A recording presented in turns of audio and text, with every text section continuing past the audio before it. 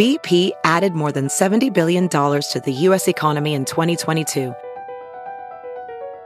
Investments like acquiring America's largest biogas producer, Archaea Energy, and starting up new infrastructure in the Gulf of Mexico. It's and, not or. See what doing both means for energy nationwide at bp.com/investing in America.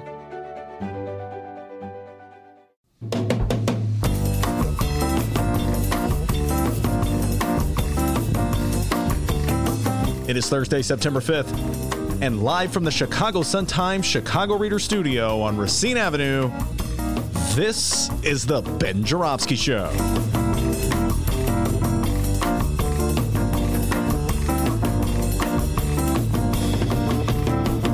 Today on the program, in these times, writer Miles Kampf Lassin will join us, and it's our monthly property tax tutorial. Get ready, take notes, with property tax guru Andrea Raila. And now your host, property tax guru in training, Chicago Reader columnist, Ben Joravsky. Hello, everybody. Ben Joravsky here. We're calling this What Happened to Your Nose Thursday? And here's why. Yes, I know I discussed this yesterday, folks. And yes, I know a loyal viewers saw my nose operation. But so many people, they either miss the interpretation or they keep sending me emails and texts. They're very worried about my nose. Plus, I look really weird still. So I feel, I must address this one more time, all right? So day 2 of Nosegate. All right, folks. Well, let me get the camera right there. There it is. All right. They're getting a good look at it now, buddy. All right, get that camera off now. It looks so weird. Anyway, I had basal cell cancer, which is the non-lethal form of cancer. But anytime you say that word, gets people very scared, gets me very scared. Well, it makes me kind of hungry. I love basil. Oh, okay. Well, that part of the sentence is okay. But the other word, very scary. So I had to go to the doctor. The doctor scraped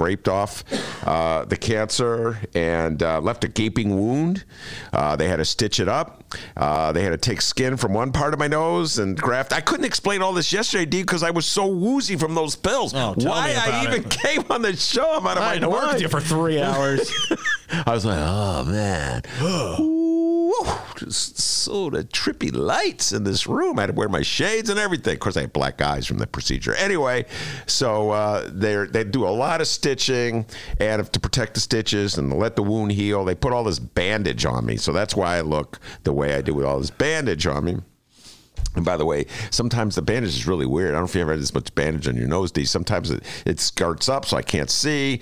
The other time I'm pulling it, but I want to pull it too much. My wife said, don't pull your bandage too much because you're going to take the thing away, all right? Take the bandage off. So got to worry about that. Anyway, it also exposes me to a lot of very funny jokes, okay? Everybody's a wise guy out there. But I should say this. A lot of people don't quite know what to say. So if they sort of know me but don't know me, you know what I'm saying, D? They'll like walk on by, oh, hello, it's not counting on the obvious. Yeah. And then other people kind of look at me when I'm walking down the street like, that looks weird. And some people just don't see it at all, which is my kind of people, right?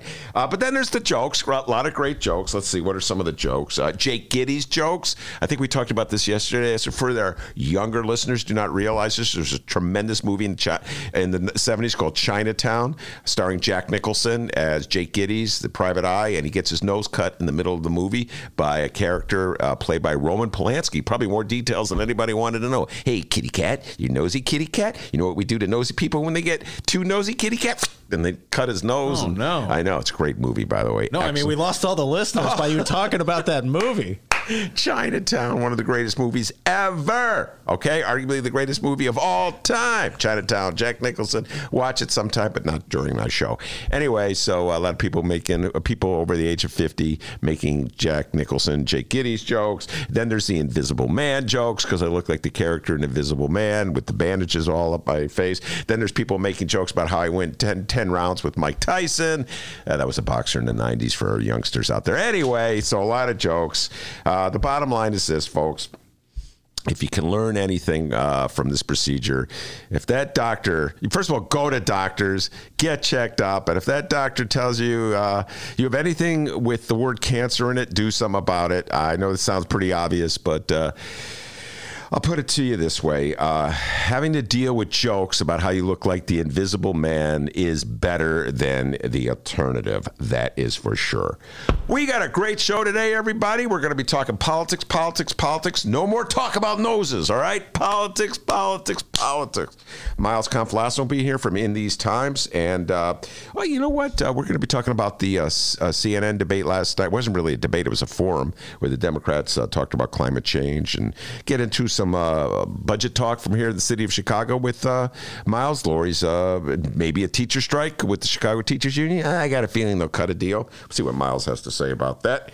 And then at 2:30 or so, Andrea Raila, property tax expert, will be in the studio, as the doctor said. And yes, we are going to take the deep dive on property taxes in Cook County and Chicago, ladies and gentlemen. I think the time has come for the mayor of the city of Chicago and the president of Cook County Board and all the other officials to seriously consider ending this crazy system we have where we're so dependent on the property tax to finance our schools. It's driving up the cost of living in Chicago so much that a lot of middle-class people can't afford to live here. Lori Lightfoot was talking about last night at the town hall meeting. We'll get into that in a little while. Up in Jefferson Park. I'm with her 100% on this.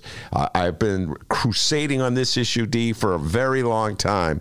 Property tax is a regressive form of taxation, and it's really hammering hard at middle-class people, and it's not. I don't think it's in the city's best interest to continue, or the state for that matter, to having such a dependence on the property tax to fund education. So Andrea Raila will be in the studio to talk about that, and so plenty of political talk ahead of us. But first, the news with Dr. D. And hey, if you rent, don't think that this segment is going to be for you with Andrea Raila. Isn't that right? Oh, absolutely. Renters, come on.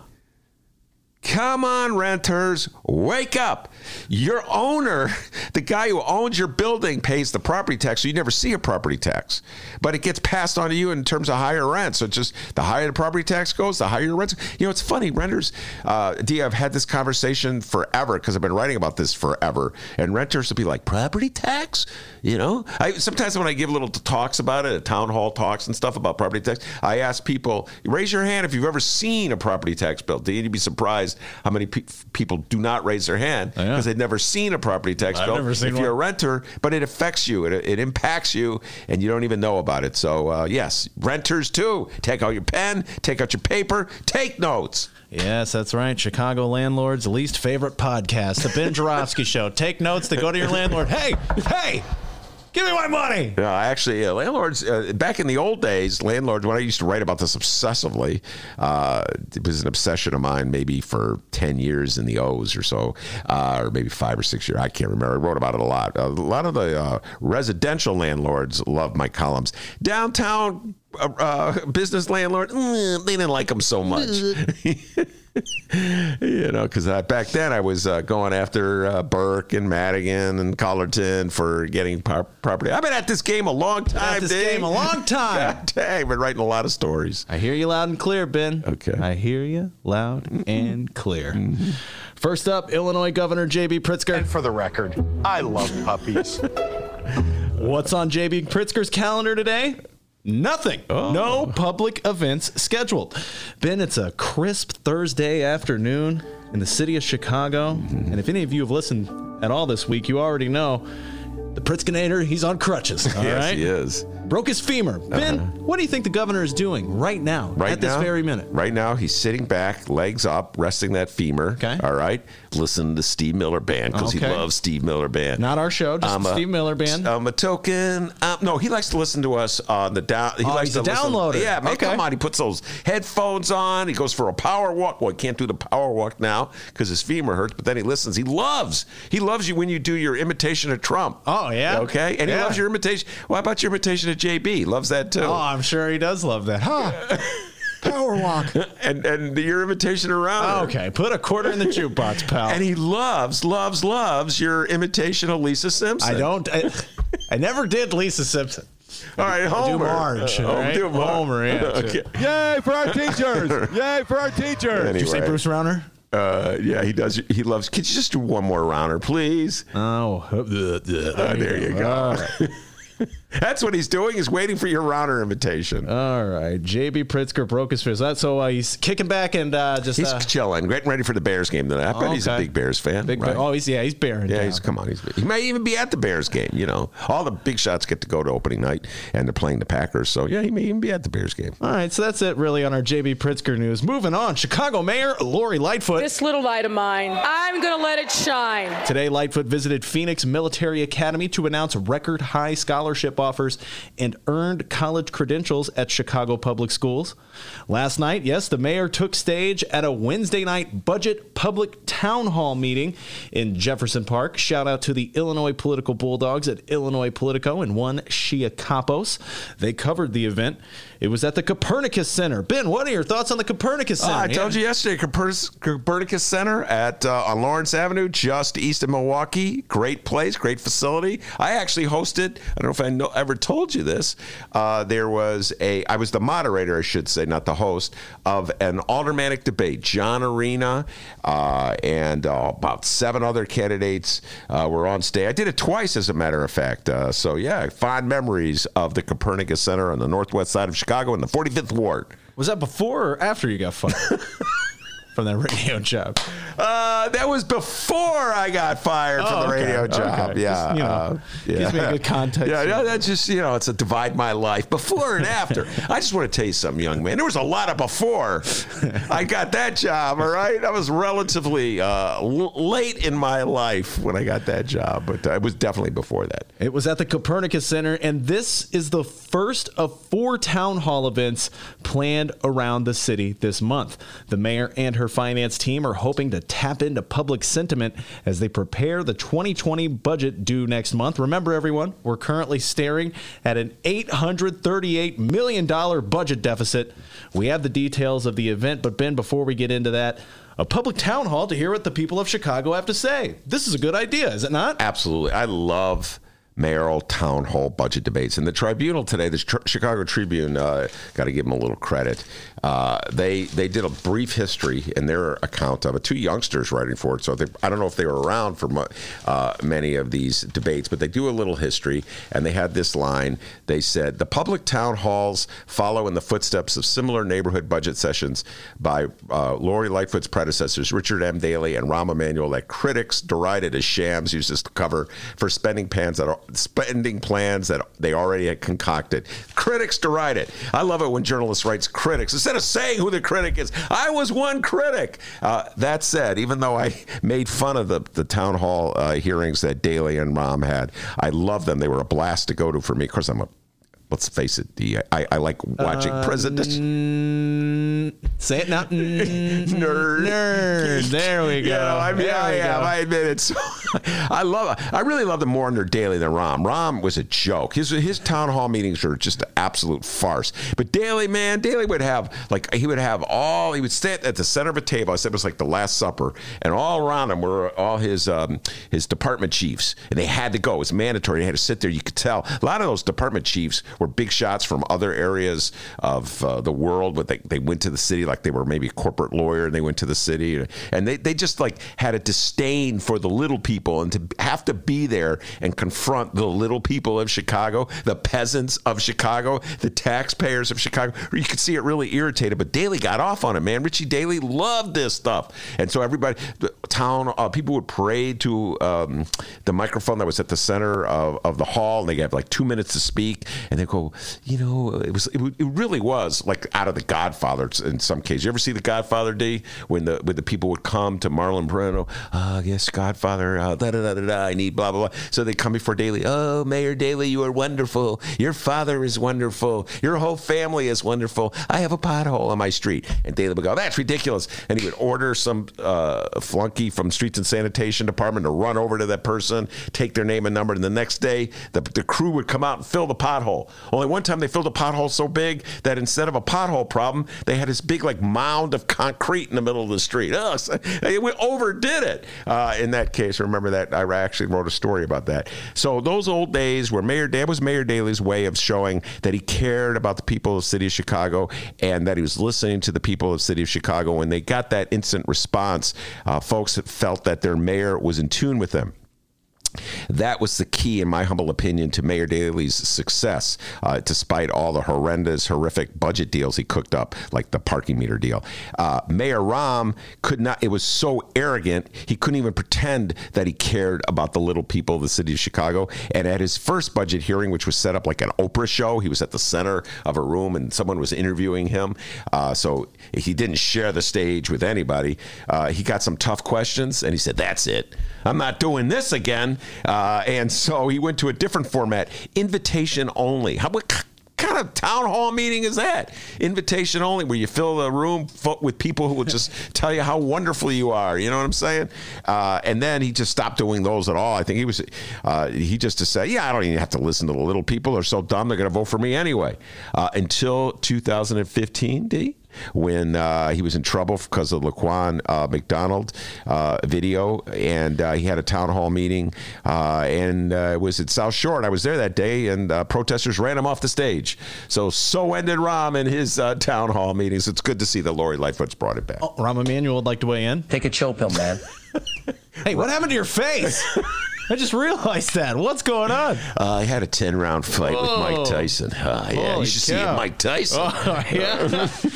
All right, now let's hear what the people had to say at this town hall event. Yes, sir. Apparently it was a light crowd, but Ben, I have a feeling that these things are going to catch on. There wasn't too much advertising really for this town hall. Plus, I couldn't go because of this thing. I was at home watching Mindhunter. Oh, God. He's a dork, everybody. Oh, by the way, also watch. We'll talk about this later because there is some relevance to the world of Chicago. Dave Chappelle finally got around to seeing Dave Chappelle's new Netflix special. Everybody's talking about it. His Jussie Smollett thing is hilarious. We'll get into that a little later. All right. Residents took turns at the mic offering ideas, big and small. They suggested increasing affordable housing and mental health services, hiking taxes on big corporations, and cutting subsidies for developers. There were calls for teachers to pay more into their pensions, police to buy their own insurance, and rideshare companies to be taxed more. Yes, as you can tell, when you go to a town hall meeting, they're kind of all over the map because everybody gets to talk. And so it's sort of like hosting a radio call-in talk show, D. Remember those days? Yeah. So you get all kinds of suggestions from all kinds of different people. But there's some consistent themes that have emerged from those speakers. And if I could boil it down to one, it's that Chicago, we'll get into this. This is sort of our theme for our day, is that Chicago is becoming unaffordable to middle-class people, working-class people, and poor people. This has been on my mind for a long time, and that is a theme that Lori Lightfoot's going to hear a lot of. She's got three more community forums, including one in the 10th Ward, D. In the 10th Ward? Yeah, Ish, our good friend Ish, who is chief of staff to our good friend Alderwoman Sue Garza. So that she's going to go all the way down to the 10th Ward, far southeast side. So that'll be a common refrain in all these budget hearings or town hall meetings. No more property tax hikes. We're going to be keeping an eye on you, too, in the 10th Ward, Lightfoot. You better not go get gas in Indiana. Or cigarettes. Yeah. By the way, I don't think Lori Lightfoot smokes cigarettes, but I got to say this about Lori Lightfoot. Huge Bear fan. A legitimate Bear fan. I got my issues with a lot of our previous mayors. They pretended they were sports fans, and they weren't really sports fans. I don't know why they went through the pretense of it. Rahm was really that way. Daley didn't really care about sports. He kind of liked the White Sox a little bit. But Lori Lightfoot, legitimate Bears fan. She has season tickets. She will definitely be at that game tonight. You notice they didn't schedule a town hall budget hearing for tonight, did you? Oh, hell no, they didn't. You know why? Ready, set, 2020? Ready, set, 2020. Blue Dog. That's the audible. Blue Dog. Okay. Anyway. Yeah, hang tight, non-sports fans. I tell you who may be a Bears fan as well, Rick Heidner. He owns the Gold Rush Gaming. He owns Gold Rush Gaming, and he suggested at this town hall meeting to Lori Lightfoot that video gaming in empty storefronts could reinvigorate neighborhoods as well as city coffers.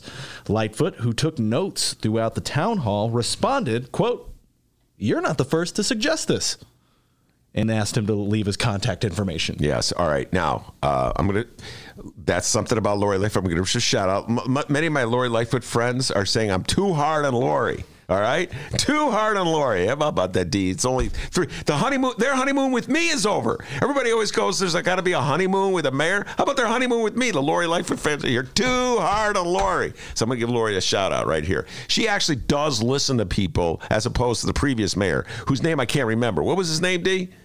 Rahm Emanuel. Oh, yeah, I forgot his name. And she actually listens to people. Now, she may not agree with them, and she may have that impulse to call them clowns, as she made a reference to the member of the Fraternal Order of Police, or the leader of the Fraternal Order of Police. But she does listen to people. She does take notes, and so I got to give her credit for that. But what was he want? He wants to put video game rooms in all empty storefronts? Yep. Yeah, well, that's hey, put him to use somehow, huh? And he's not the first to suggest it. No, he was not.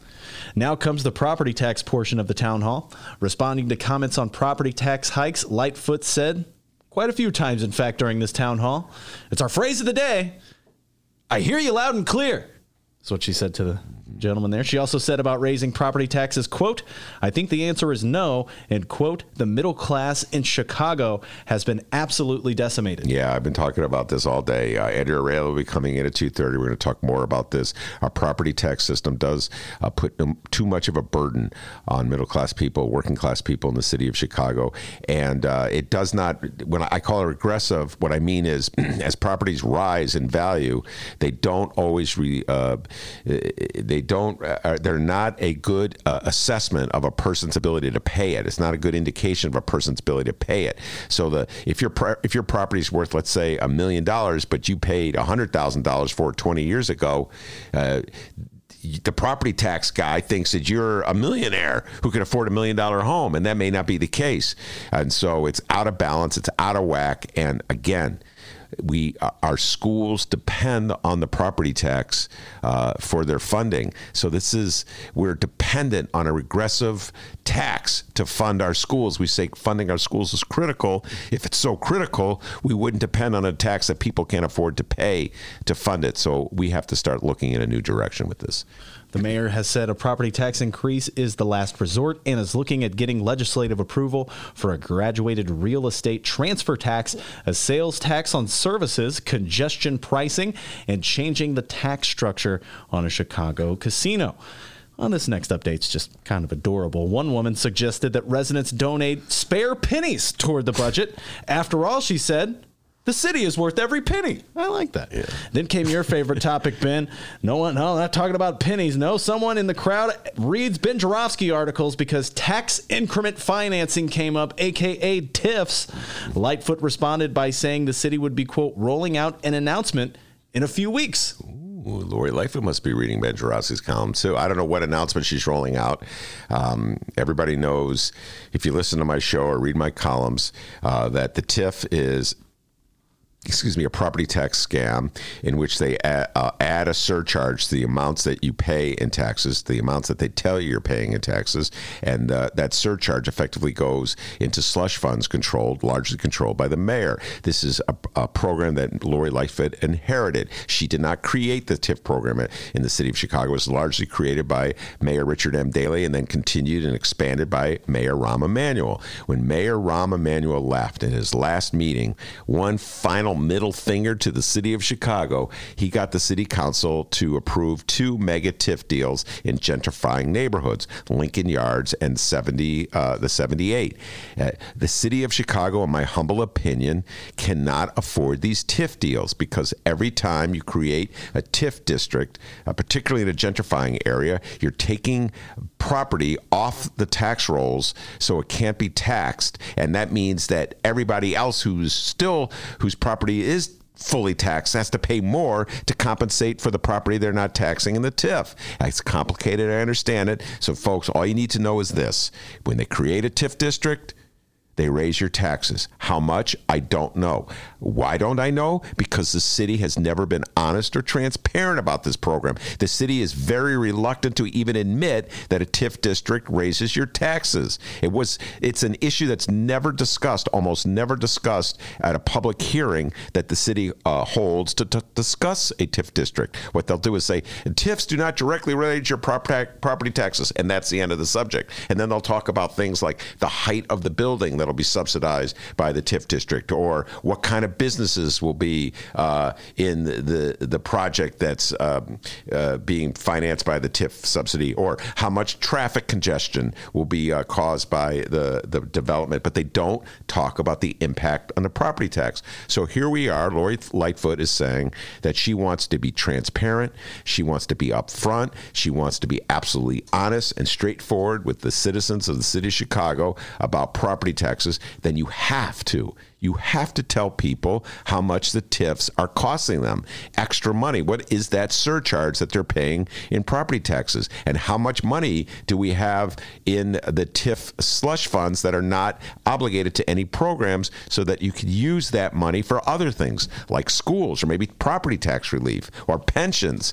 You have to be clear and honest. You can't say you're going to run a transparent, honest, open government if this huge program, and it's over $800 million a year, folks, almost as much as, it's actually more. The TIF take this year was more than the budget deficit. So if you're going to be open and honest about our city finances, you have to talk about TIFs. So I look forward to whatever announcement she has coming up in a couple of weeks, Steve. So basically, when it comes to Lori's plan on TIFs, Come October, I'll address those challenges further in my budget speech. Come October.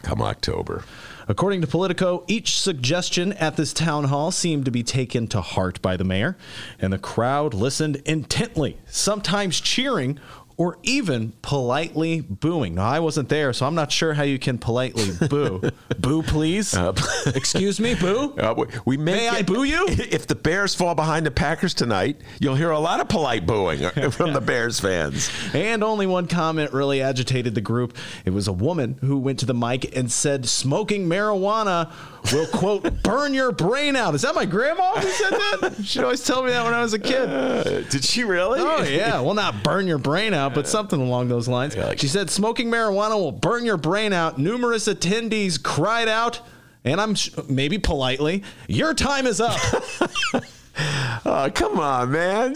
I like to let everybody gets a chance to talk. So the lady thinks that marijuana is harmful to your health. All right, but the reality is marijuana will be legal when, D? I know you're counting down the days. Wait, hold on. Let me carry the one. January 1st. January 1st. Cannot wait. The doctor will be first in line. I want my weed. I'm just going to... Well, I don't know if I should be talking about this, but I'm just going to buy it from my... keep buying it from, That will be illegal. He'll be like, but I like the gummy bear edibles, please. I want to wait in a big, long line for this time around. As opposed to having someone deliver it to my house. Yeah. But yeah, there's still those folks out there who are, concentrating on the detrimental side effects of marijuana. Too much waking and baking cannot be possibly good for your health. Let's see what Miles Kampf Lassin has to say about this when he comes into the studio, D. I just got an email from the Sun-Times. Dennis, we want you to take a drug test. Oh, Jesus. By the way, it's funny you should say that. I remember back in the day, I can't remember when it was because I'm old. It was either the late 80s or the early 90s. A dear friend of mine got a job at the Tribune. I will not mention his name because I don't think the Tribune wants to know they have dear friends of mine working there. But they made him take a drug test. That's like, why? This is how preposterous it was. The 80s. I was like, this is how preposterous this country was in the 80s with this drug war. And the Tribune was part of the anti just say no culture, was requiring journalists to take a drug test. D.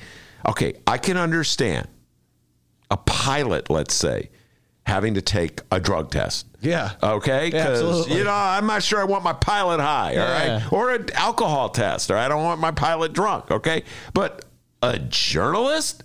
What do you care if the journalist is smoking a joint? It may give him better insight, I mean, and then he was told by the boss, don't worry about it. We don't pay attention to it. So just follow the logic on this one, D. They're making him take the drug test just because they wanted to say, we make our employees take a drug test. Yeah. Like we're part of that whole Reagan, just say no, war on drugs attitude, which was so destructive to our country, part of the utter hypocrisy of our country. And then they were saying, don't worry, we're not going to pay attention to it anyway because we know it's bogus.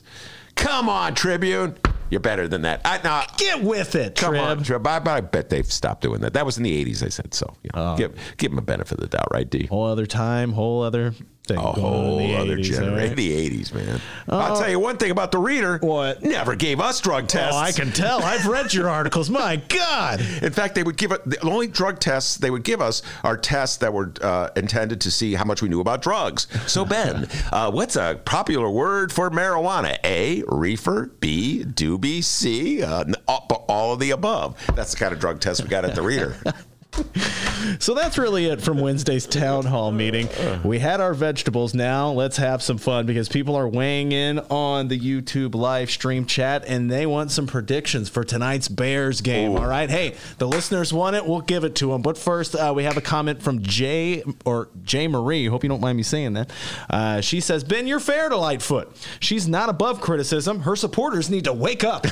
God bless you. Thank you for saying that. They've been on the phone on me all day. What was the Jay Marie. Jay Marie. You should have heard him. Man, you're too hard on Lori. Blah, blah, blah. So, by the way, I'm bringing some Lori people on. They're going to come on and they're going to sing her praises. And yeah, listen, what were my grades to Lori D? I gave her an A for not being Rahm Emanuel. Yeah. And a D. I gave her an A for not being wrong, but by that I meant she's not arrogant and smug, and she listens to people, and it's a breath of fresh air, and I appreciate that. I gave her an A for socking it to Ed Burke, all right? That's a very important symbolic move that she made. And I gave her D on tiffs. I thought I was easy on her in the tiff thing because of the Lincoln Yard stuff, but, I'm still waiting to hear that big rollout. I didn't know about that rollout. I learned that from you today, D. There was going to be a rollout. She's going to have a big announcement on tiff. So that grade could go up if I like what I hear. Rahm Emanuel, you want to weigh in again? Take a chill pill, man. Rahm, yeah. You think Rahm will be at the Bears game tonight? Oh, I don't know. And if here you go. If they show his face on the big jumbotron, yeah, you got that right. So he probably won't be at the game. Yeah, no. All right, so let's go to the YouTube live stream chat here. It says, Mishy-based God. We haven't seen you in a while, Mishy-based God. How's it going? He says, give Ben a pass for the day. Let's get some Bears talk. And then Daniel says, yeah, I wouldn't mind hearing a prediction for tonight's game. Steven weighed in. He said, my prediction, the Bears will play a football game against the Packers. You heard it here first. I like that. That's pretty good. Yeah. I like that. It's very John Madden-esque, just stating things that are so obvious. All right, Ben. Let's get a prediction for tonight's game. A real one, too. Not like Bears 100, Packers 0. Oh, that was going to be my prediction. Yeah, come on. All right, so, folks, let me just say this about that. I love the Bears. I'm a longtime Bear fan. And Cheesehead fans, I hate to say this to you, I cannot stand the Green Bay Packers. Oh, God. And my son-in-law is a Green Bay Packer fan. That really pains me. But my daughter is remaining strong, okay? Bear fan. Well, she's not a Packer fan.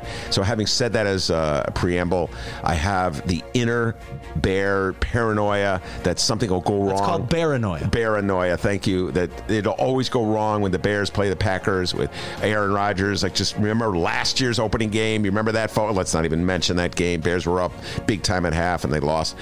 I'm going to put that to the side, folks. Yes, I'm going to make a prediction. My beloved Chicago Bears 24, the dreaded Cheeseheads from Green Bay 17. All right, 24-17. And you know what you're going to hear a lot of tonight? What's that? Ready, set, 2020. I'll just hear it from afar out of my window. Oh, yeah, it is football season. I'll be watching the game, and my wife has said she's going to make me linguine with white clam sauce because she feels so sorry for me for my nose thing. Oh, keep that nose thing on. You're going to get dinner forever. All right, so everybody, there you go. Ben's prediction, Bears 24, Packers 17. What say you, Ben Joravsky Show listeners? We're letting loose. We're talking sports today. How about that, huh? Whoa. By the way, my beloved bright one, Chicago Sun-Times. We had Chris Fusco here on, what was it, last Saturday? The show was aired Saturday. Chris Fusco, the editor of the Chicago Sun-Times, he was talking about giving his sort of his State of the Sun-Times address, talking about Lori Lightfoot, et cetera, et cetera. It's a fun interview. I urge everyone to check it out, but not now, of course. But anyway, I was giving the Tribunal a compliment. I said, I really appreciate the Tribune's top 100 Bears. They've been doing this. They went from in ascending order. They started with the 100th, and they made her all the way to number 1. And he goes, you just wait. And we got something. So today, the Bright One included this insert. It's really colored insert, like a magazine insert about the Chicago Bears 100 years anniversary. And there was a party going on at the Bright One yesterday, and they were celebrating this, the publication of this pamphlet, and they were having a party, but guys were cheering and stuff. This is going on. Oh, that's when I found out Sun-Times does not drug test. My goodness, they were partying so hard. Whoa, guys. So they came up with their 100 top Bears of all time. And let me just say this, folks. I'm just going to put this out there. Do it. If you don't put Walter Payton number 1 on any list of great Bears, you don't know football. You don't know the Bears. So I'll say this about the Bright One of the Tribune. At least they see eye to eye. They got Sweetness number 1. The greatest, in my humble opinion, football player of all time. The greatest Bear of all time. Whenever I ride down Wells Street, I see Walter Payton High School, and I raise my hand up in the air because number 34, I love the man when he was playing for the Bears. And so I'm glad to see that the Sun-Times and the Tribune, they may not see eye to eye on pensions. They may not see eye to eye on Trump. They may not see eye to eye on Gary Johnson. Tribune loves Gary Johnson. That's correct. But at least they see eye to eye on Walter Payton. All right. Hey, now that we're talking football, you mind if I get on a little St. Louis Rams kick, huh? No, nobody wants to Kurt hear Warner? That. Yeah? 1990s. Greatest show on turf? Right, Marshall Faulk? What? Nobody cares about that. This is Chicago, young man. So there you are, some local news there. Coming up a little later on, we're going to be talking Ricketts Gate. So make sure you stay tuned for that. I'm all fired up. Andrea Raila and I are ready to talk. Rick, I got to give the Tribune a shout out. They had it on the front page. Ricketts Gate. We're going to be talking about that. Well, before that Tribune shout out, it's almost football season like we've been talking about here, which means that the best sports reporters at the Chicago Sun-Times want to offer you, yes, you, our listeners, an exclusive deal on unlimited digital access to all the stories you love. Do not miss a game this season. Get all the big plays, scores, and stories from the Chicago Sun-Times. For a limited time only, you, yes, you, can lock in our lowest rate yet, only $29.99 for a full year of all the news and sports you need to know. Stay up to date on breaking stories, get the deep dives and investigations from Sun-Times reporters, and go deep inside City Hall with best-in-class political reporting. And, of course, cheer for the big games with the best sports team in the city, Ben. Ready, set, 2020. All right, $29.99 for a full year of unlimited access.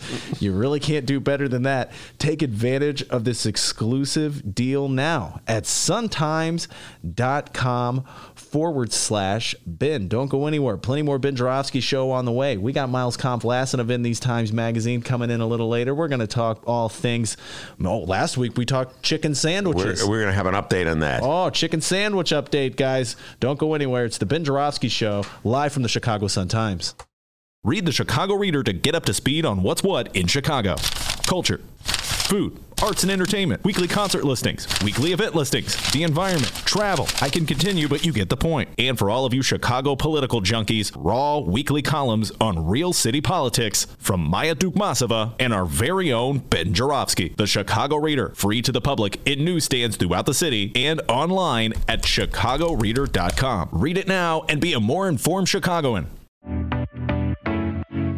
Attention Chicago innovators and creators, 2019 Chicago Ideas Week is coming soon. October 12th through the 17th, this annual Ideas Festival is back, and it's the largest, most affordable Ideas Festival of its kind. They bring in hundreds of thought leaders from around the globe and some local to share ideas and spark action all across Chicago. To get a better idea of what to expect, here's a bit of audio from last year's Chicago Ideas Week with special guest and Chicago comedian Cameron Esposito. Everything that I have ever tried to do has had two motivations. One is I really do believe in trying to create social change, and then the other one is I'm scared and alone too, so I would like for you to join me. You know, every job that I have, I try to make sure to hold the door open. That's like my motto for like if I get through, you're coming with me, and I believe in that wholeheartedly, and especially if I have more privilege than you, like I'm holding the door open for you even wider. October 12th through the 17th, it's 2019 Chicago Ideas Week. Tickets go on sale sale to members on August 22nd and to general public September 10th. Once again, if you're an innovator or creator in the city of Chicago or even outside the city, you must join us for Chicago Ideas Week, October 12th through the 17th. For tickets and event information, head to chicagoideas.com. That's chicagoideas.com, and we hope to see you October 12th through the 17th for 2019 Chicago Ideas Week.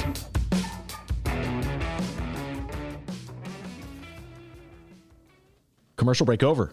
Welcome back to the Ben Joravsky Show, live from the Chicago Sun-Times. Miles Kampf Lassin from In These Times in the studio. Miles comes in every Thursday talking politics, talking news, national, local, and state. But Miles, not going to let you get out of here. Everybody wants to know. All right, Miles, you're a Chicagoan. Went to Whitney Young High School, the pride and joy of Beverly. Mm-hmm. What's your prediction on tonight's opener? Bears, Packers, go Miles. Bear down. I think we're gonna have a Trubisky GOAT game like he had last season. I think he's gonna, Nagy's gonna show off all of his offensive weapons he's been working on all offseason. But most importantly, I think that defense is gonna show up. I think we're gonna see a Mac attack.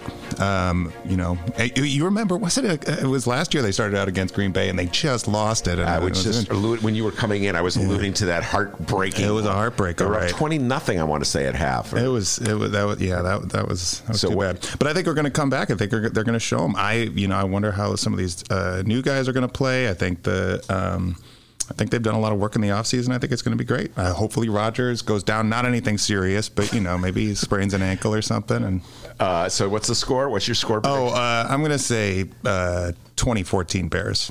Wow. I don't think it's going to be dominant, but I think we're going to pull it out. Hey, a win is a win. All right, now before we get all of the new news, I got to tell you, last week you were on the show, and we were talking about your article. I had a big response. Just want to let you know this, and it was your story that you wrote for Jacobin Magazine, mm-hmm. not for In These Times, mm-hmm. About Popeyes and the chicken war between Popeyes and Chick-fil-A. And the point you made was that workers are not sharing in with all of the benefits that Popeyes has been bringing in, all the do-re-mi they've been bringing in since their great chicken sandwich. Apparently they were so successful, they ran out of chicken sandwiches. Now it's back to just regular old ordinary Popeyes, which I consumed quite a bit of in the 1990s, but let's not talk about that.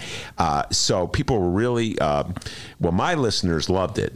But my guess is that some right of center people didn't appreciate what you had to say. So has there been any fallout from that? Yeah, well, perhaps not surprisingly, considering how widely popular the sandwich has been, both in the news cycle and obviously amongst customers, there has been quite a bit of response to that article. Surprising to me is that some of my the criticisms I've gotten have come from the left rather than the right. People saying, if you look on twitter.com, there's quite a few people that say, I'm betraying the, what left politics and socialism should be by buying into, this fast food company and giving them free advertising and all this stuff. My response to that is just, if people like something, that doesn't necessarily make it bad. Something being popular because it tastes good doesn't mean that I'm, a corporate stooge or something. Lord knows I'm not on the payroll of Popeye's marketing team. What I was saying is that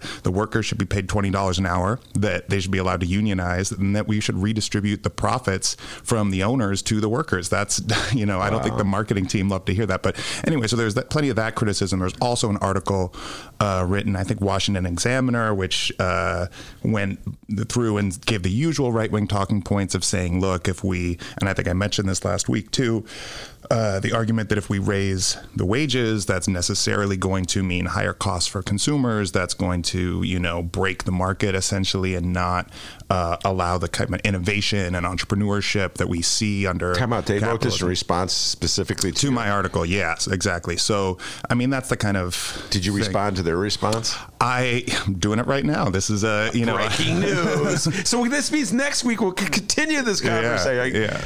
Well, also, I mean, plenty of people have just gone on to, mock me for my purple prose around the chicken sandwich. I stand by it all. I think, it's not bad to indulge, a little bit of excitement around popular culture. I think that's the way, masses of people are involved in, as I said in the article, 1 out of every 7 people eats fast food every day. What are we going to discount those people and say, you're stupid for liking this chicken sandwich? I don't buy into that. I also think that people, by and large, agree that we are treating these workers unfairly, that they should be the beneficiaries of this massive popularity of the chicken sandwich, and that, in a future, if we want to envision a future that's a little bit more just, that has, better standards of living, that's more egalitarian, there's more democracy, there's more control over our lives, that should include things like delicious chicken sandwiches. And there's nothing wrong with liking that and envisioning this. And I'd say to my right-wing critics, if you look, as I said,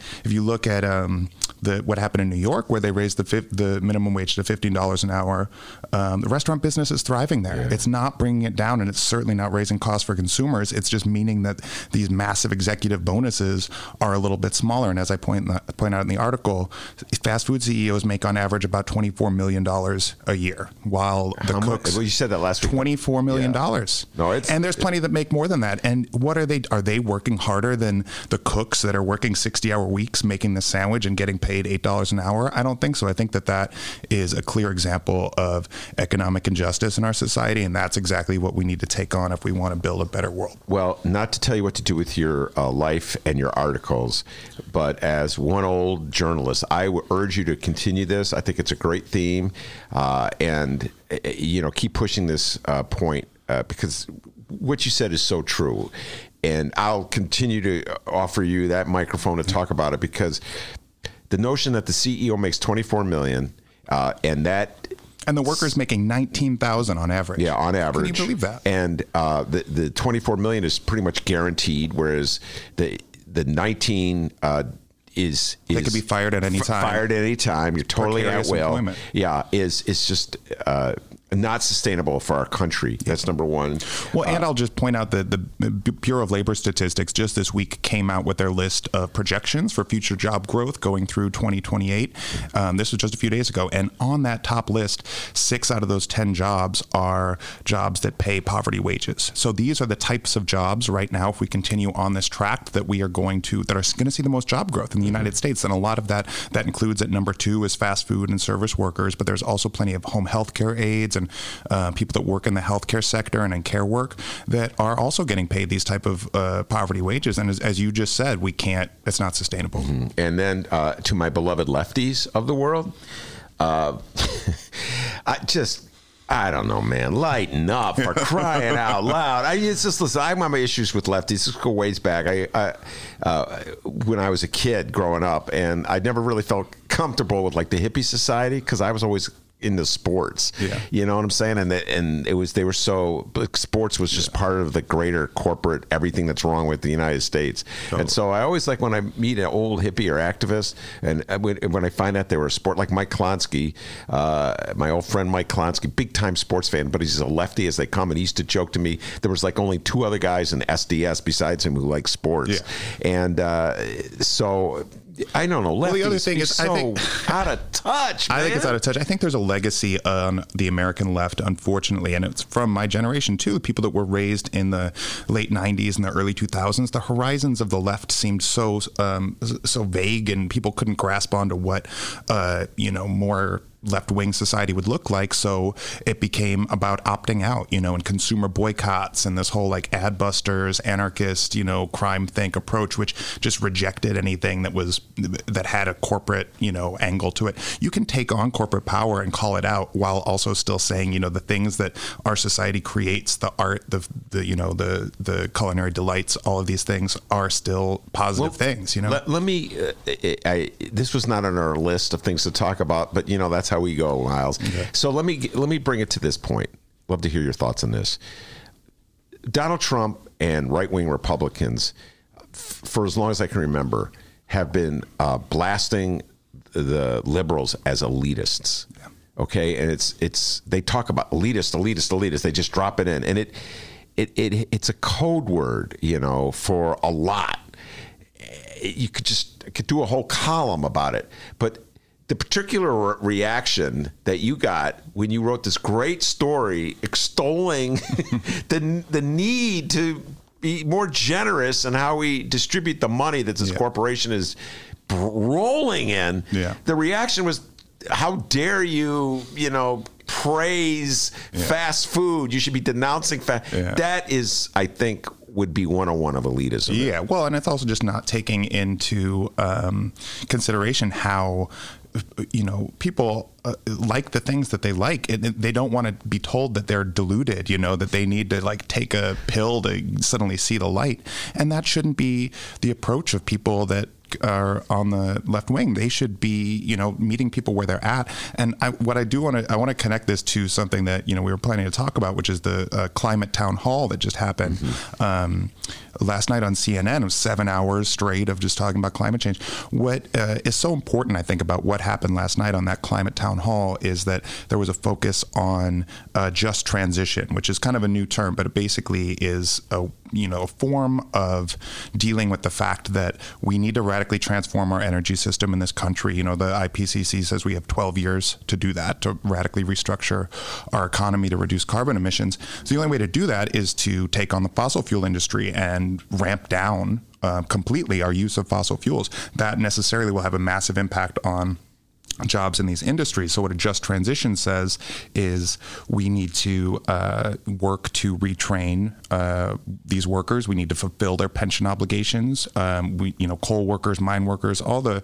employees in the fossil fuel industry, we need to center them in these debates about climate as well. We can't just, say you're not going to have a job anymore. We got to, focus on the fact these are real working class people whose lives are dependent on this source of income. And they shouldn't be the enemy in this debate. It should be the fossil fuel executives, much like in the fast food industry, the people that are, reaping massive profits out of this while they're paying poverty wages to their employees. And I think that that's a similar point about meeting people where they're at. What, some, left people that claim to be left might say is, screw the mine workers. We just gotta move on. We gotta, get past that. A just transition, which was both Elizabeth Warren and Bernie Sanders talked about last night, is saying that we need to have a plan for the people that are currently working, and that means investments. And people, these mine workers are not being paid their pensions right now, so it's not like they're sitting pretty under our current system either. And the kind of Green New Deal that Warren and Sanders are talking about would achieve some of those goals while also radically reducing our carbon emissions in the U.S. Just listen to you right now. I got to give a shout out to Heidi Henry, who's a guest on this show. She's coming in, I think, in a couple of weeks or so. And she ran for state senator from Grundy County. She points out when she's on the show that Democrats have to be more sensitive to the impact that their environmental plans have on work, on just the jobs that people have. You can't just be insensitive. And I do know that has been a focus in the Green New Deal. That's why they're championing a New Deal type job thing. And I was really disconcerted. I was really upset when I heard the moderates, quote, moderate Democrats in those first debates attacking Bernie and attacking Elizabeth Warren for daring to include jobs, and they would roll their eyes. Jobs, this is environment. Old boy from Maryland, whose name I always put out of my mind, Delaney, was the one who said that. And I think I absolutely agree with that notion that you should not be talking about phasing out a whole industry without talking about the jobs that are going to be lost. And the impacts that they're going to have. I mean, that's the real. That's what we need to reckon with, right? Is that what they're proposing is a complete restructuring of that sector of the economy. And what that will mean is that we need to have alternatives in place that can come through things like what, Bernie Sanders talks about as a federal jobs guarantee, which may sound radical, but again, that's been proposed by presidents throughout time. FDR talked about it in his Economic Bill of Rights, basically saying the government can create jobs. And we've done that in the past. That's what the New Deal was, the Tennessee Valley Authority, all these, there's these federally funded programs that put people people to work, gave them high-paying jobs, and helped to really, create the middle class in this country. So it's not as if, calling for massive job creation to work to build out the clean energy infrastructure we need in this country is some far-off thing. We need, as I said, it's 12 years is a really fast timeline. And so what people are saying is, we need to take out all of these massive carbon-emitting industries by 2030. That means that change has to happen now. And as we know, Trump is in the White House saying it's a Chinese hoax. He says he's never even heard of a Category 5 storm. Yeah. There's been 5 Category 5 storms since he's been president, and he's saying he doesn't even believe in it. So I think that it's very important to look at the backdrop of all this. So when this debate was going on, of course, Dorian is hitting the East Coast. And also we've seen these massive rainforest fires in the Amazon in Brazil. So there's, the reality of climate change is here right now. And that's why it's so grave and critical that it be discussed, especially when we have a climate denying president. And the Republican Party is the only political party in the developed world that does not accept that climate change is a fact. Even, the conservatives, the right wing in France and Germany and these other countries, they get it. They get that they need to take action now because people are going to be displaced by sea level rise. There's going to be massive influxes of new immigrants because of climate catastrophe. And that connects to another issue I wanted to talk about, which is the issue of dealing with the housing crisis. Well, before we get to the housing crisis, so based on what you heard last night and what you've read and follow up, give us like a thumbnail sketch on which candidates, the contrasting attitudes and philosophies and platforms that the candidates have on this important issue. Yeah, so I'd say that a similar dynamic we've seen across the primary race so far really played out on that stage, in that the candidates that kind of led the terms of the debate were really Bernie Sanders and Elizabeth Warren, and honestly mainly Bernie, because he's the one. Greenpeace just came out with their new rankings on climate, and they put Bernie number 1, Warren number 2. Bernie just came out with this $16 trillion climate plan that achieves many of the goals that were set forth by groups like the Sunrise Movement, which is a radical environmental group. But it also, and by radical, I mean they're radical in that they, want to see comprehensive action to attack this problem. It's not that they're, outside the box. Warren also really set a standard in terms of how she focused on, talking about the need to include equity when we talk about climate change. And then Joe Biden was stammering throughout the night, it was incomprehensible answers. I don't know. I mean, I don't know what his advisors told him, but the main, the thing that I want to focus on is not just his performance, but the question he had that really put him on his back heels was that there was a report out about this guy, Andrew Goldman, who tonight, Biden is scheduled to go to his house for a high-dollar fundraiser. This is a co-founder of a company, Western LNG, that is a natural gas company. He's a fossil fuel executive. What Biden said is, he's not as involved in the day-to-day operations. Well, he's a co-founder, and he's definitely profiting from this company. And Biden was one of the candidates who signed this no fossil fuel pledge, saying he's not going to take any money from the fossil fuel industry because Lord knows that's going to completely compromise your plans to take on the industry if then you're also raising money from these very same people. So he got asked about that. He gave some kind of non-answer saying what I said, that he's not involved in the day-to-day and da-da-da.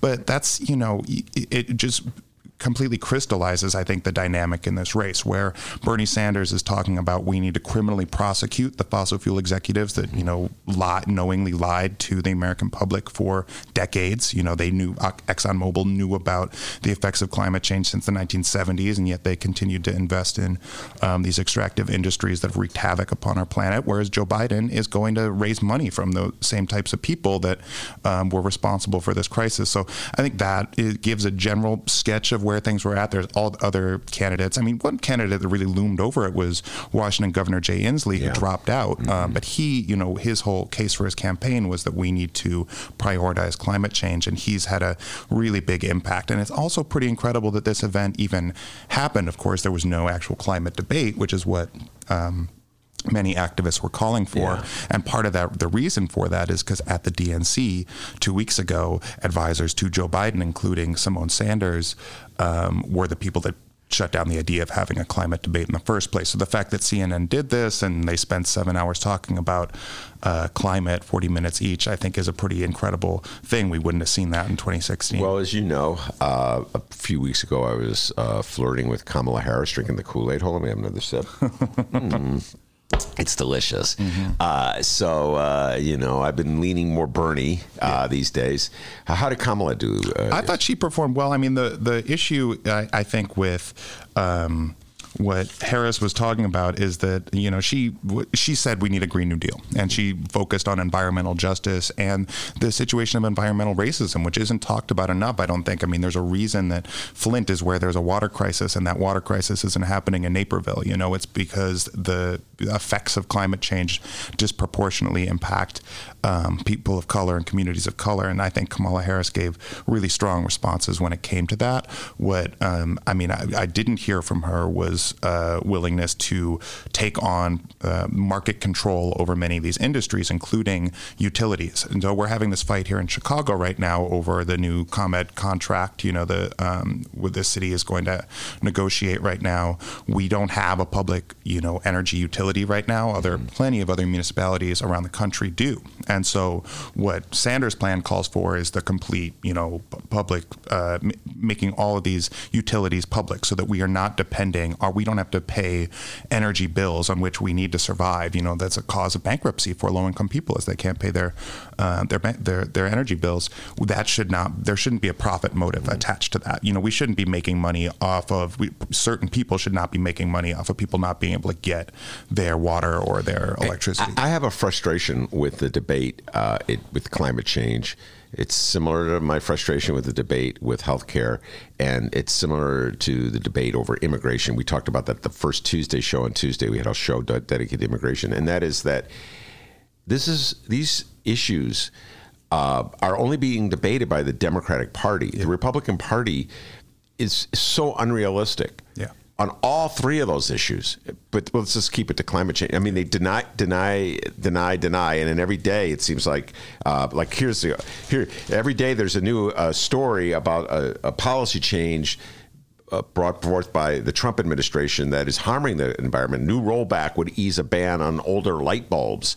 And, it's the same thing with auto emissions and same thing with coal burning drilling plants. In the Arctic. Drilling in the Arctic. And so they roll back these regulations that the Obama administration had implemented. And at the same time, Trump tweets out, this is a joke, this is a hoax, China's worse than we are, we're the best in terms of reducing emissions. Saying that wind turbines give you cancer. Yeah, so it's unbelievable. It's really difficult because at some point, Miles, we stop debating among the Democrats, and you have to exchange ideas with the other party. And if the other party is not even willing to acknowledge that the problem exists, it's very frustrating. I suppose that Bernie's response would be to this, that's why we essentially need a revolution. Our good friend Micah comes in here and talks about Bernie all the time in terms of it's not just me, it's us. It's us.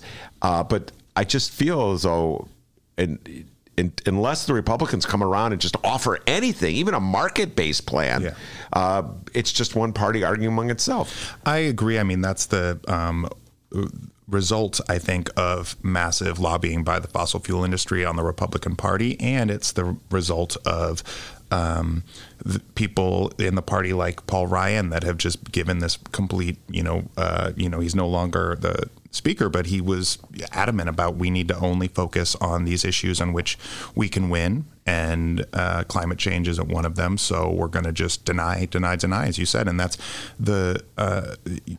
It's a recipe for devastation. I mean, the Republicans' grandchildren are going to be impacted by this as well. Their children, them, we're seeing the effects right now. So it's not as if anybody is safe. The difference is that Republicans, while they claim to be, representing the real working man, they're the people that are bankrolling the party are the massive, the most wealthy and elite people in our society, and they're the ones that are going to be able to withstand the impacts of climate change because they're building bunkers in Australia and having weatherized homes themselves.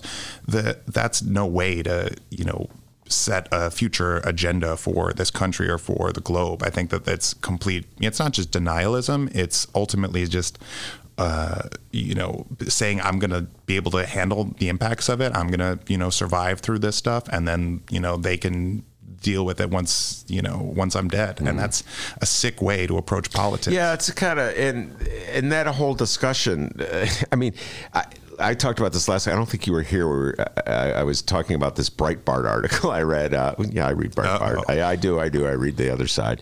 And Breitbart article, very critical of the Obamas. I don't know if you were on the show when I said this, but the Obamas bought a house or mansion or whatever in Martha's Vineyard, an island off the coast of Massachusetts. And the Breitbart theme of the article was I think it's oceanfront property. Yeah. So that proves, follow me on this, I'm doing my best to do it as do the best I can with the Breitbart. Yeah. That proves that the Obamas agree with Trump that climate change is a hoax, because they would never have paid $15 million or whatever for oceanfront property if they believe that climate change is real, because if climate change is real, then one day the ocean will come over and take over their property. I might really... Well, it's an incredibly circular logic. For one, I'd say that I'm sure the families on Martha Vineyard are paying for seawalls to be built so that they will protect their oceanfront properties. That won't be the same for people living, in Virginia or in South Carolina. The people that are able to prevent the worst impacts of climate change are always going to be the wealthiest and the whitest people, because they're the ones that are able to afford the type of preventative measures, the same type of investments, mind you, that are being proposed on a national scale by Democrats and by contenders like Warren and Sanders. The difference is Republicans only want that for them and their friends and their lobbyists, and that's the vision of the world that they have, and that's no way to, as I said, make policy, because of course there's no immediate term benefit to doing climate prevention, but that's why the Green New Deal is so important, is because what it's saying is we can make our lives better. We can attach actual revenue that will be redistributed to everyday working class people by making the investments in jobs and energy retrofitting that are necessary to counter climate change without just having to pay a price. Because it shouldn't be all about paying a price. People that pay the price, as we talked about, should be the people that have been profiting from this industry for so long, while knowing the impacts it's having on not just the planet, but as I said, there's people drinking poisonous water in our country. That's there's got to be some punishment for that. And the people that should be punished should not be poor and working class people that did not ever benefit from us having a fossil fuel industry in this country. We're definitely watching this one unfold as the year goes on, because I'm not quite certain how the whole issue of the environment and climate change plays politically in the Democratic primary. My sense of it, it's one of those issues that does well in those quote-unquote swing districts, like where Lauren Underwood was victorious and Sean Casten was victorious. And those are the same districts where we're being told that to win those voters, follow me on the logic here, Miles, the Democrats have to nominate a Joe Biden centrist.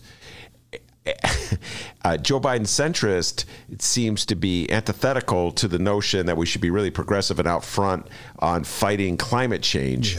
So it is a mixed message that's getting out there. Well, I think that's why the DNC, honestly, and the party elites didn't want to have this debate, is because they think it's going to make them vulnerable in the general election. What I would say to that is, Donald Trump, it's not that the American people believe climate change is a hoax, but Donald Trump just, said it confidently and was strident and just attacked his opponent and presented himself as a friend of the working people. It's not as if he's winning the argument or the Republicans are winning the argument by any means. The American people understand that when we're seeing these massive droughts, when we're seeing, flooding on other parts of the country, we're seeing these rainforest fires, that there's a problem on our hands and that we need to solve it. it. And I think they're going to vote for the people that say, hey, I'm going to not only solve this problem, but make your life better in the process of it. And that's the promise of the Green New Deal. And I don't think Trump's going to win that argument in 2020. Miles Kampf Lassin from In These Times. So we're going to take a little break. When we come back, we're going to switch gears, talk about housing, and maybe do a little talk about the upcoming, well, I'm not saying upcoming strike, but the ongoing negotiations between the teachers union and the Chicago Public Schools. Be right back. Great. Today's Ben Joravsky Show was brought to you in part by Chicago Architecture Center. Get to know your city on one of Chicago Architecture Center's 65 walking tours. Hear the unforgettable secrets and stories behind Chicago architecture from our expert docents. Book your tour at architecture.org/tours. Now, if you'll excuse me, I'm actually on a tour right now. Oh, wow, look at that building. Get a special discount for Illinois residents from July 15th to August 15th. All Illinois residents get 50% off select walking tours. Visit architecture.org/IL-resident. Did you know that 40% of the people in Illinois opt to be cremated? Well, it's true. And Chicagoland Cremation Options honors their wishes by providing cremation services directly to the general public. Chicagoland Cremation Options provides an affordable, ethical, and easy cremation arrangement, whether in person or online. Save thousands and streamline the process by going directly to Chicagoland Cremation Options. It's a family-owned business operated by my good friend, Douglas Klein. Here's how you reach them. ChicagolandCremationOptions.com. One more time, ChicagolandCremationOptions.com. Hey everybody, what you're about to hear are the piano stylings of Jeff Manuel. Man, listen to Jeff go. Jeff Manuel has been playing piano around Chicago for years. He's played for conventions, for celebrities, played in basement bars with blues bands. He's played at prestigious social clubs, fine restaurants, and in the intimacy of private homes. Book Jeff Manuel at jeffemanuelpianist.com. Don't worry, I'll spell his name at the end of this commercial. You know what Chicago Magazine said? They said that Jeff Manuel is, quote, as comfortable with Chopin as he is with Cole Porter. He's excellent and his performance is joyous. He offers an elegant stream of compositions and interpretations that entertains the mind but won't hurt the ears. To hear more of Jeff Manuel's work and to book Jeff for your next event, go to jeffmanuelpianist.com. I'm going to spell it out for you, people. Jeff. M as in Mary, A, N as in Nancy, UELPIANIST.com. Take it away, Jeff Manuel.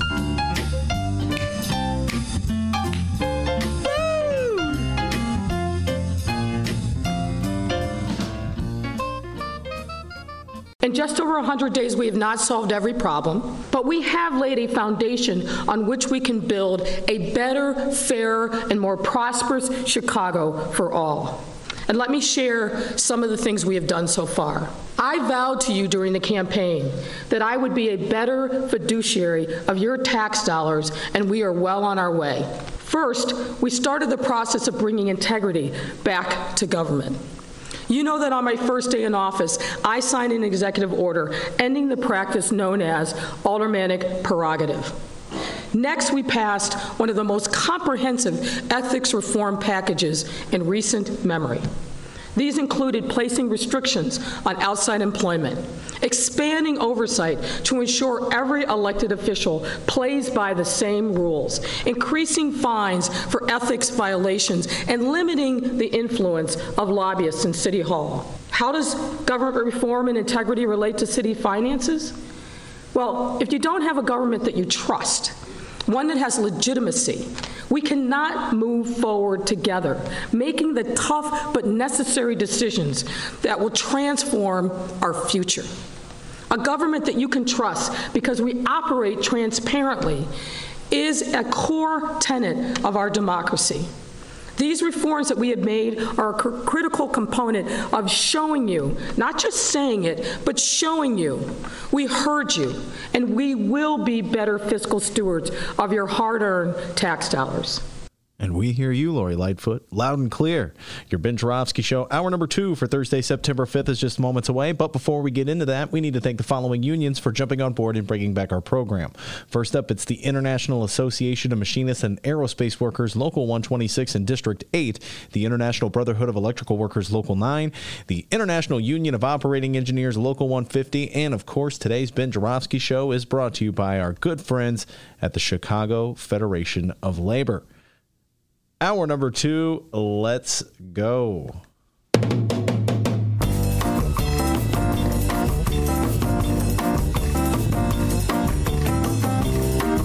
It is Thursday, September 5th, and live from the Chicago Sun-Times Chicago Reader Studio on Racine Avenue, this is the Ben Joravsky Show.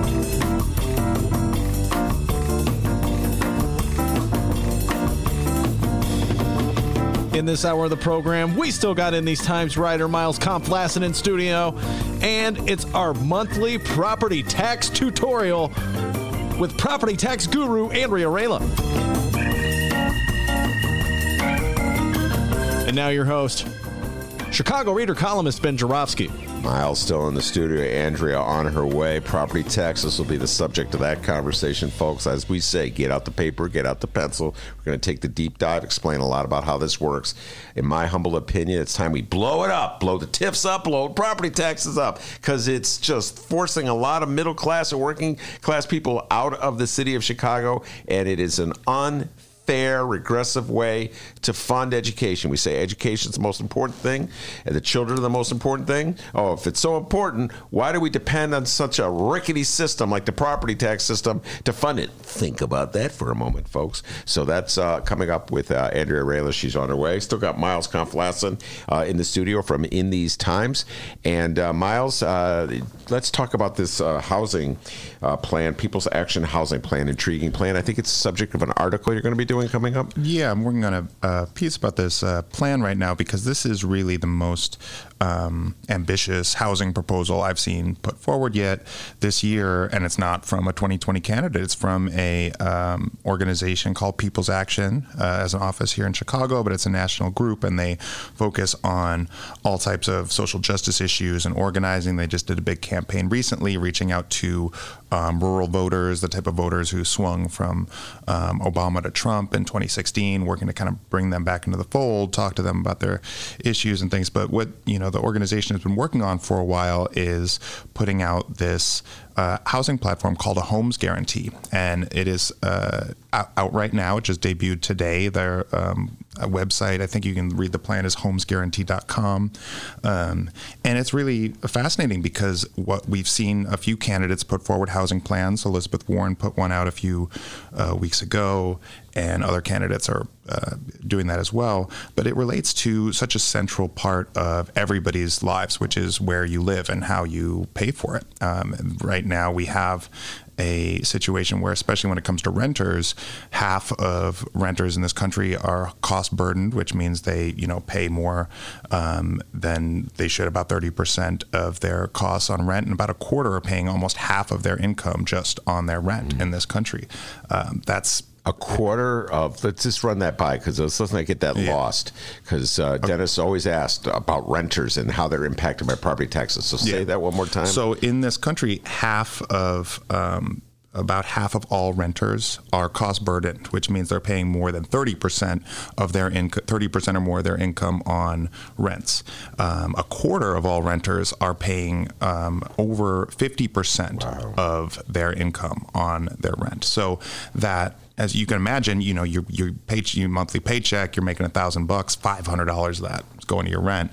That leaves you with very little left to pay for everything else in your life. Yeah. And of course we have, in Chicago, as the Chicago Coalition for the Homeless says, we have 80,000 people living out on the streets. That is, I think, a crisis, that needs to be dealt with. And as we've all talked about, people's property taxes are going up, the cost of living is increasing, the cost of property is increasing, and the people that are benefiting from this, there's so much speculation happening, right? We see this especially downtown in the South Loop, but across the city and across the country is real estate companies and developers and speculators buy up massive amounts of land, and they build either luxury real estate that only is meant to benefit people that can afford, rents of $2,500 a month, $5,000 a month, insane sums, or they just buy them up and they sit on them to raise the value of the property, essentially. But it's all fictitious because people aren't actually living in those homes. Mm-hmm. And that is such a backwards way of approaching housing in this country, and it's the system that is set up. And again, there's private market forces behind that. Some of them are just sitting empty as like Airbnbs, and these real estate companies are basically serving as hoteliers where they're, allowing certain people to stay there for insane amounts of money that then they're making profit off of. And while that's happening, as I said, you see people sleeping on the streets. There's an incredible amount of homelessness in this country, especially amongst veterans, which is a really sad state of affairs. But also public housing has been so radically disinvested in, especially in Chicago, where under Renaissance 2010 and Plan for Transformation, under Daley, and then carried out under Rahm as well, we saw public housing shut down, the Robert Taylor homes, Cabrini Green, all this public housing torn down. Meanwhile, the CHA is sitting on, they have a huge backlog of people that want to live in public housing or get Section 8 vouchers, and they're sitting on millions of dollars in their coffers that they are just not investing in building any new housing. And the result of that is that people are moving to, the exurbs and, moving to Markham and other parts of Chicagoland area because they can't afford to live in Chicago anymore. And that public housing just didn't exist. There were promises and mixed income housing in the city, but it just is not the case. And meanwhile, gentrification is causing massive displacement of especially communities of color. So that's kind of a local context for this national crisis and why this plan is so ambitious, because it calls for building 12 million units across the country of social housing. And this is, public housing is part of it, but social housing is basically a public option. So you could be owned by a nonprofit, it could be owned by the federal government, but it also could be a co-op or a community land trust. These are entities that exist across the country that work to provide housing without making a profit off of the people staying there. So the rent is basically at cost. So people are paying what it takes to upkeep the building.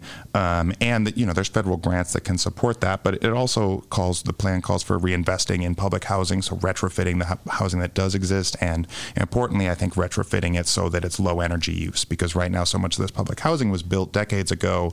It's a huge strain on the environment, but it doesn't have to be that way. We retrofit buildings all the time. We could do that with our public housing too. So there's an environmental component to it and a racial justice component to it as well, because of redlining and the legacy of so many racist housing programs in this country, especially in Chicago where redlining was really debuted. It's just been a way to sink black wealth and not allow them black families to have assets. So this is a federal approach to a problem that when I write about it, I generally concentrate on the local. Yeah.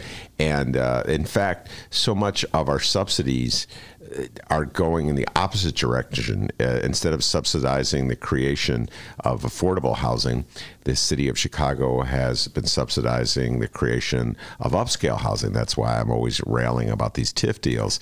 Now, I've seen this on a national level as well. I don't know if you follow the story. We haven't really talked about it on this show, about the opportunity zones that have been created under the last Trump tax bill, which essentially allow investors to get big tax breaks for investing in upscale projects. Yeah. So it's not a project. This is exactly the opposite of what you're talking about. These subsidies essentially are promoting a gentrified market or an upscale market at the risk of everybody else. That just forces up rents, property taxes, et cetera, and so forth. Yeah, and much like TIFs, they are sold as helping blighted communities. Yes. So there was a big story in the New York Times this Sunday about this very issue and what these opportunity zones actually look like in process now that the tax bill's been law for a while. And the people that they point out that are making massive amounts of money off of it are Jared Kushner, Kainer, the president's son-in-law, and Anthony Scaramucci, his now opponent, I guess, but Trump's former communications director who owns real estate development company. And Chris Christie, former governor. And Chris Christie is as well, another former supposed Trump opponent. These same guys are the ones making all the money off of this opportunity zone. So you're very right to point out that is kind of the polar opposite. Counter, that's where we're heading right now. And so this, again, comes back to, is this a winnable issue, a politically feasible issue?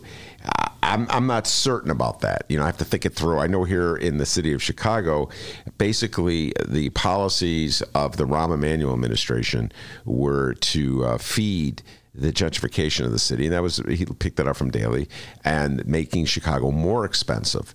I don't care what Mayor Rahm or Daley say, that's the effective impact of their plans. So I don't know. People in Chicago seem to want that. At the same time, they don't want higher property taxes. They're kind of all over the map, Miles, and I don't know which way they're going to vote when it comes to voting on this issue. Would they support a plan like that? Well, one thing that we've already seen voted on, though, is the issue of rent control, which is being pushed very heavily in the city. It's one issue where there's a coalition called Lift the Ban, and they are working to, as a lot of folks know, there's a law from 1997 signed in Springfield that basically preempted any local rent control laws. And this was a law that was lobbied heavily by the real estate industry, which is massively powerful in Springfield. And they got that through in the 90s. Because of that, nowhere in Illinois are you allowed to institute rent control. That's definitely an outlier. This was a bill that was pushed by the American Legislative Exchange Council, this shadowy group that writes all this right-wing legislation and gets it passed across the country. Anyway, so there's a movement in Chicago right now to lift that ban and allow us to have rent control. That's another element of this Homes Guarantee housing platform is universal rent control, which is essentially just a way to say there needs to be a base level. What people will cry out and say, oh, it's going to hurt landlords, it's going to hurt, the people that are, just own a few properties. That's not true, and at least in the bills that are currently being considered, the bills that would establish rent control in Illinois, they have carve-outs for people that own just a few properties, and they really are going after these mega developers, the same kind of people that are making massive sums of money off of spiking up rents. There's no rent control, so from one lease to the next, your rent could go up 500%, and because of, and they do, and that's why we have displacement of families, because they say I can't afford this anymore. I'm moving out to the suburbs, or I'm moving to another state. That's not good for Chicago. No, this is a favorite theme we have when Maya Tukmasova from the Reader, my beloved Chicago Reader, my colleague, is on. We talk about this a lot. She's written a lot about this. And there was just a story in the paper today about a study that came out about the impact of the Obama Center proposed for Jackson Park on the south side, and the impact that it's had on housing prices in and around the area, Woodlawn, et cetera, and so forth. So, it's another big decision that Lori Lightfoot is confronting on the local level. How much does she weigh in the market to try to preserve housing, affordable housing, or how much does she propel the market forward, as Daley and Rahm did, to encourage upscale gentrified development? It's just a real struggle here, and it's being played out. So the reason I brought up rent control is that there already have been these referendums that are on the ballot. They're non-binding, but in a number of precincts they had that in recent elections. Would you support rent control, lifting the ban on rent control?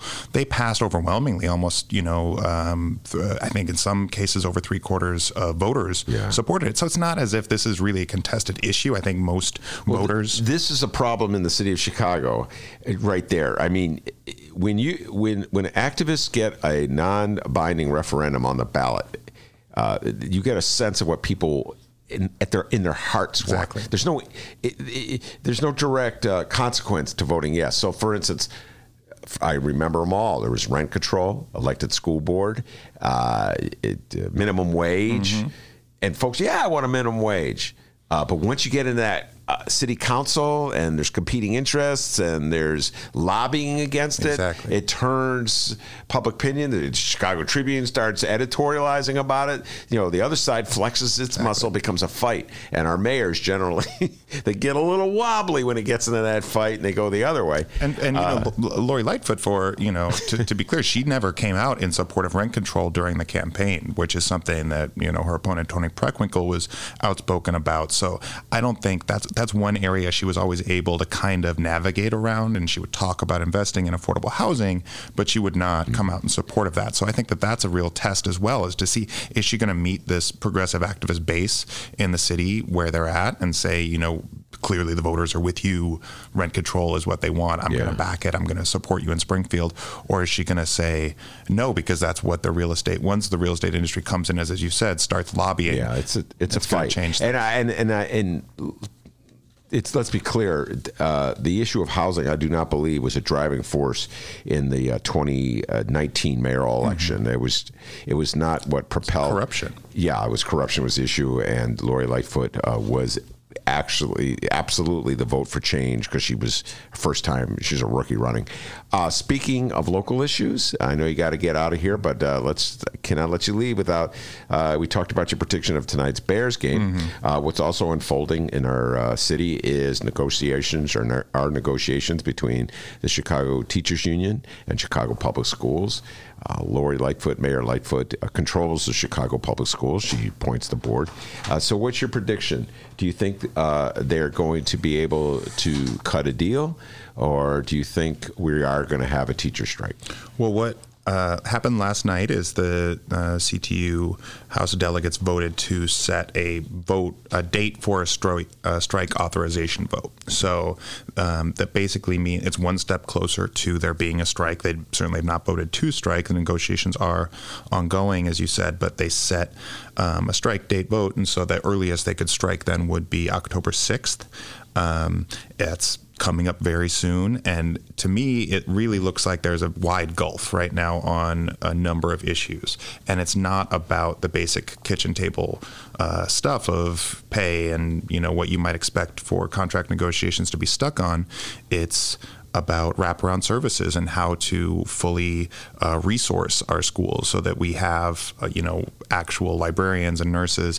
What the Lightfoot administration offered recently was a plan to say we're not going to privatize any more of these nurses and custodians, something that happened certainly under Rahm Emanuel, but they're not giving enforceable contract language. They're making promises, and I think that the union is rightly skeptical because of the history of how promises have been broken by past administrations, because you say, I'm going to do this, you don't put it in the contract, because contracts obviously are enforceable.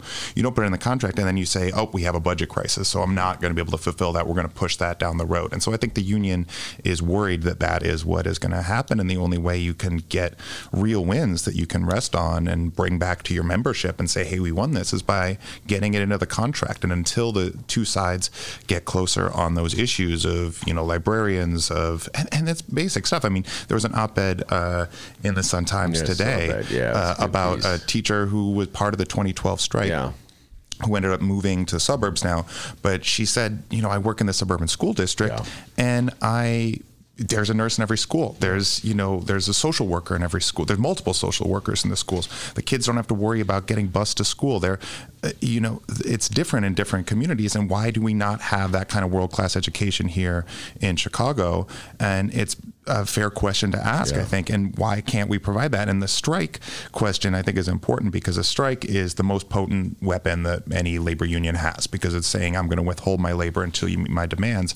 That was seen as way outside the box many years ago. But in 2012, the CTU changed the conversation and showed how contract gains can be made through using that tactic. Of course, there's cost to it. Kids are going to miss school. I don't think anybody wants to strike. I don't think that that's, the goal of teachers. But certainly when you're striking and you're not striking for your own pay, but you're striking for your students' conditions, for lower class sizes, that changes the argument a little bit, because it's clear that you're not doing it for your own good. You're doing it for the social good. And that's, I think, what will be the argument by teachers if they do strike. And we'll close down this conversation with this.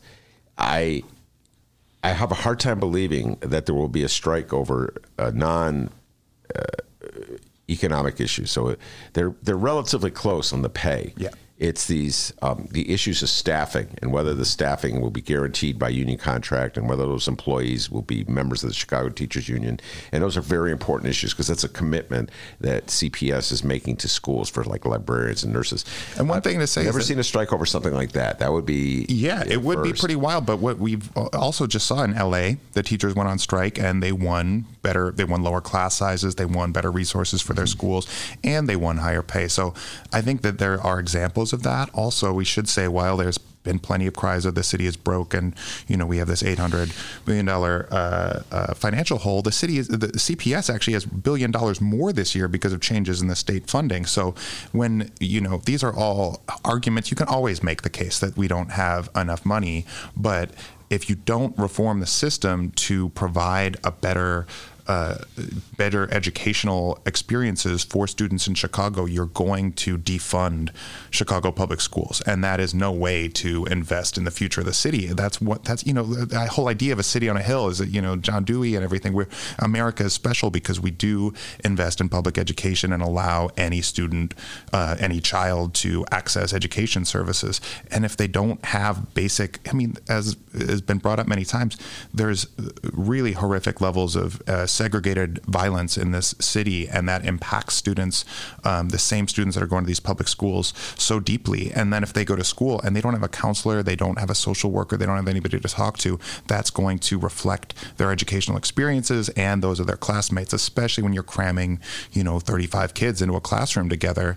One student can derail the whole thing. So I think we got to think about things from not only the teacher's perspective but the student's perspective in this. And what we saw in 2012, the students were out there on the picket lines with the teachers. So I think that's there is goodwill built up amongst the school populations and the public in general. But that'll be a big test if there is a strike, is how much is the public on board, and are they going to stand with the teachers right now? And does Lori Lightfoot want that to be how she starts her I don't think mayorship? So. And I could say right now that the difference between the way Lori and Rahm approach the teachers is pretty dramatic.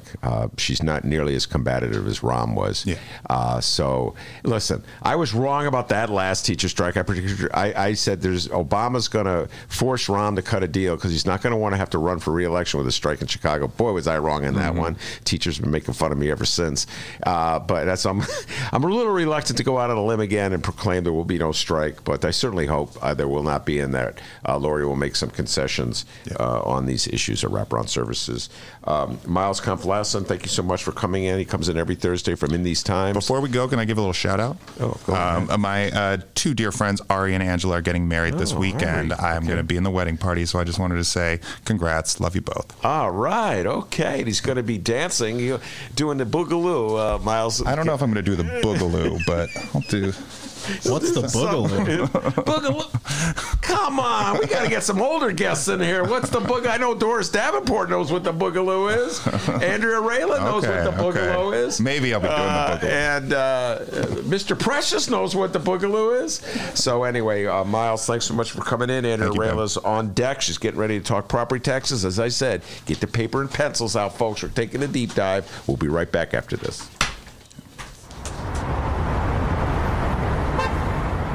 Today's Ben Joravsky Show was brought to you in part by Chicago Architecture Center. Discover the breadth and majesty of Chicago's architecture on a Chicago Architecture Center bus tour. From bungalows to Bauhaus, our expert docents will share the fascinating stories behind our city's architecture. Book your tour at architecture.org/tours. Now, if you'll excuse me, I'm actually on a bus tour right now. Oh my, look at that wonderful piece of architecture. Get a special discount for Illinois residents from July 15th to August 15th. All Illinois residents get 50% off select walking tours. Visit architecture.org/IL-resident. This is an awfully big body of water. We're looking for a needle in a haystack. And we're talking about a needle that moves constantly. He's checked the floating traps he hand-curated. Right now it's a combination of drumsticks, rats, and smelt. Yum. Well, as far as the gator goes, that's a pretty good offering. We're hoping that the wind blowing the scent across the water will catch his attention. We're all speculating on whether he grew up in somebody's, bathtub or backyard or something. He's enjoying the 5 feet of water. He probably was raised in 6 inches. If we could find the animal, we can capture the animal. So what we did instead was rolled up our sleeves and got to work to address this fiscal crisis. We focused on creating a foundational shift in the way that the city not only balances its budget, but also in the way in which we looked to the future. First, by in the short term, creating structural efficiencies in the way we spend your tax dollars, laying the foundation for a strategy that shifts the focus to investing in our people, our neighborhoods, and not just in our central business district. We are working to create a real growth strategy that deals everyone in, regardless of neighborhood or zip code. It's Chicagoland's adult entertainment playground. It's the world-famous Admiral Theater, 3940 West Lawrence Avenue. The Admiral is homegrown from Chicago, and it's the most conveniently located club in all of the city. 15 minutes from the O'Hare Airport in downtown Chicago Loop. Voted Chicago's best strip club, the Admiral has showgirls galore and a variety of adult entertainment shows. The world-famous Admiral Theater, open every day from 7 p.m. to 6 a.m., 3940 West Lawrence Avenue. For events, showtime, and other information, visit AdmiralX.com. Must be 18 years of age or older to enter. Yes, that's billion with a B. It's the butter cow, which has 9 hearts to represent the 9 essential nutrients in milk. That's right, it's made entirely out of butter, and it's a state fair tradition since at least 1922.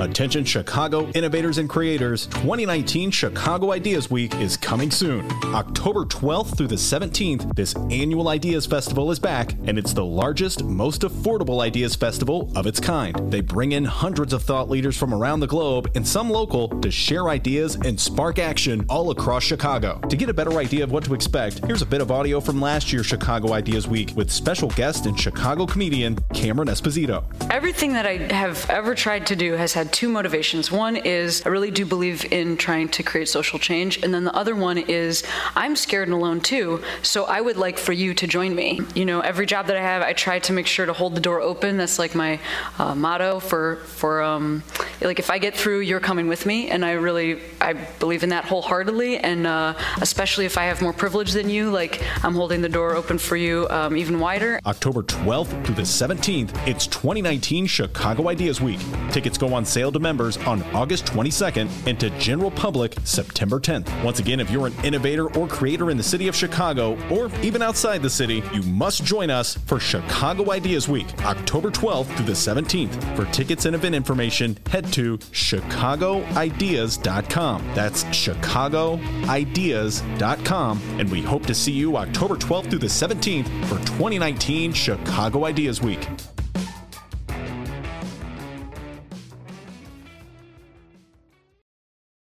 Today's Ben Jarofsky Show is brought to you in part by Green Element Resale. It's located at 6241 North Broadway in Chicago, and people, it's amazing. Furniture, appliances, candles, all kinds of things at Green Element Resale.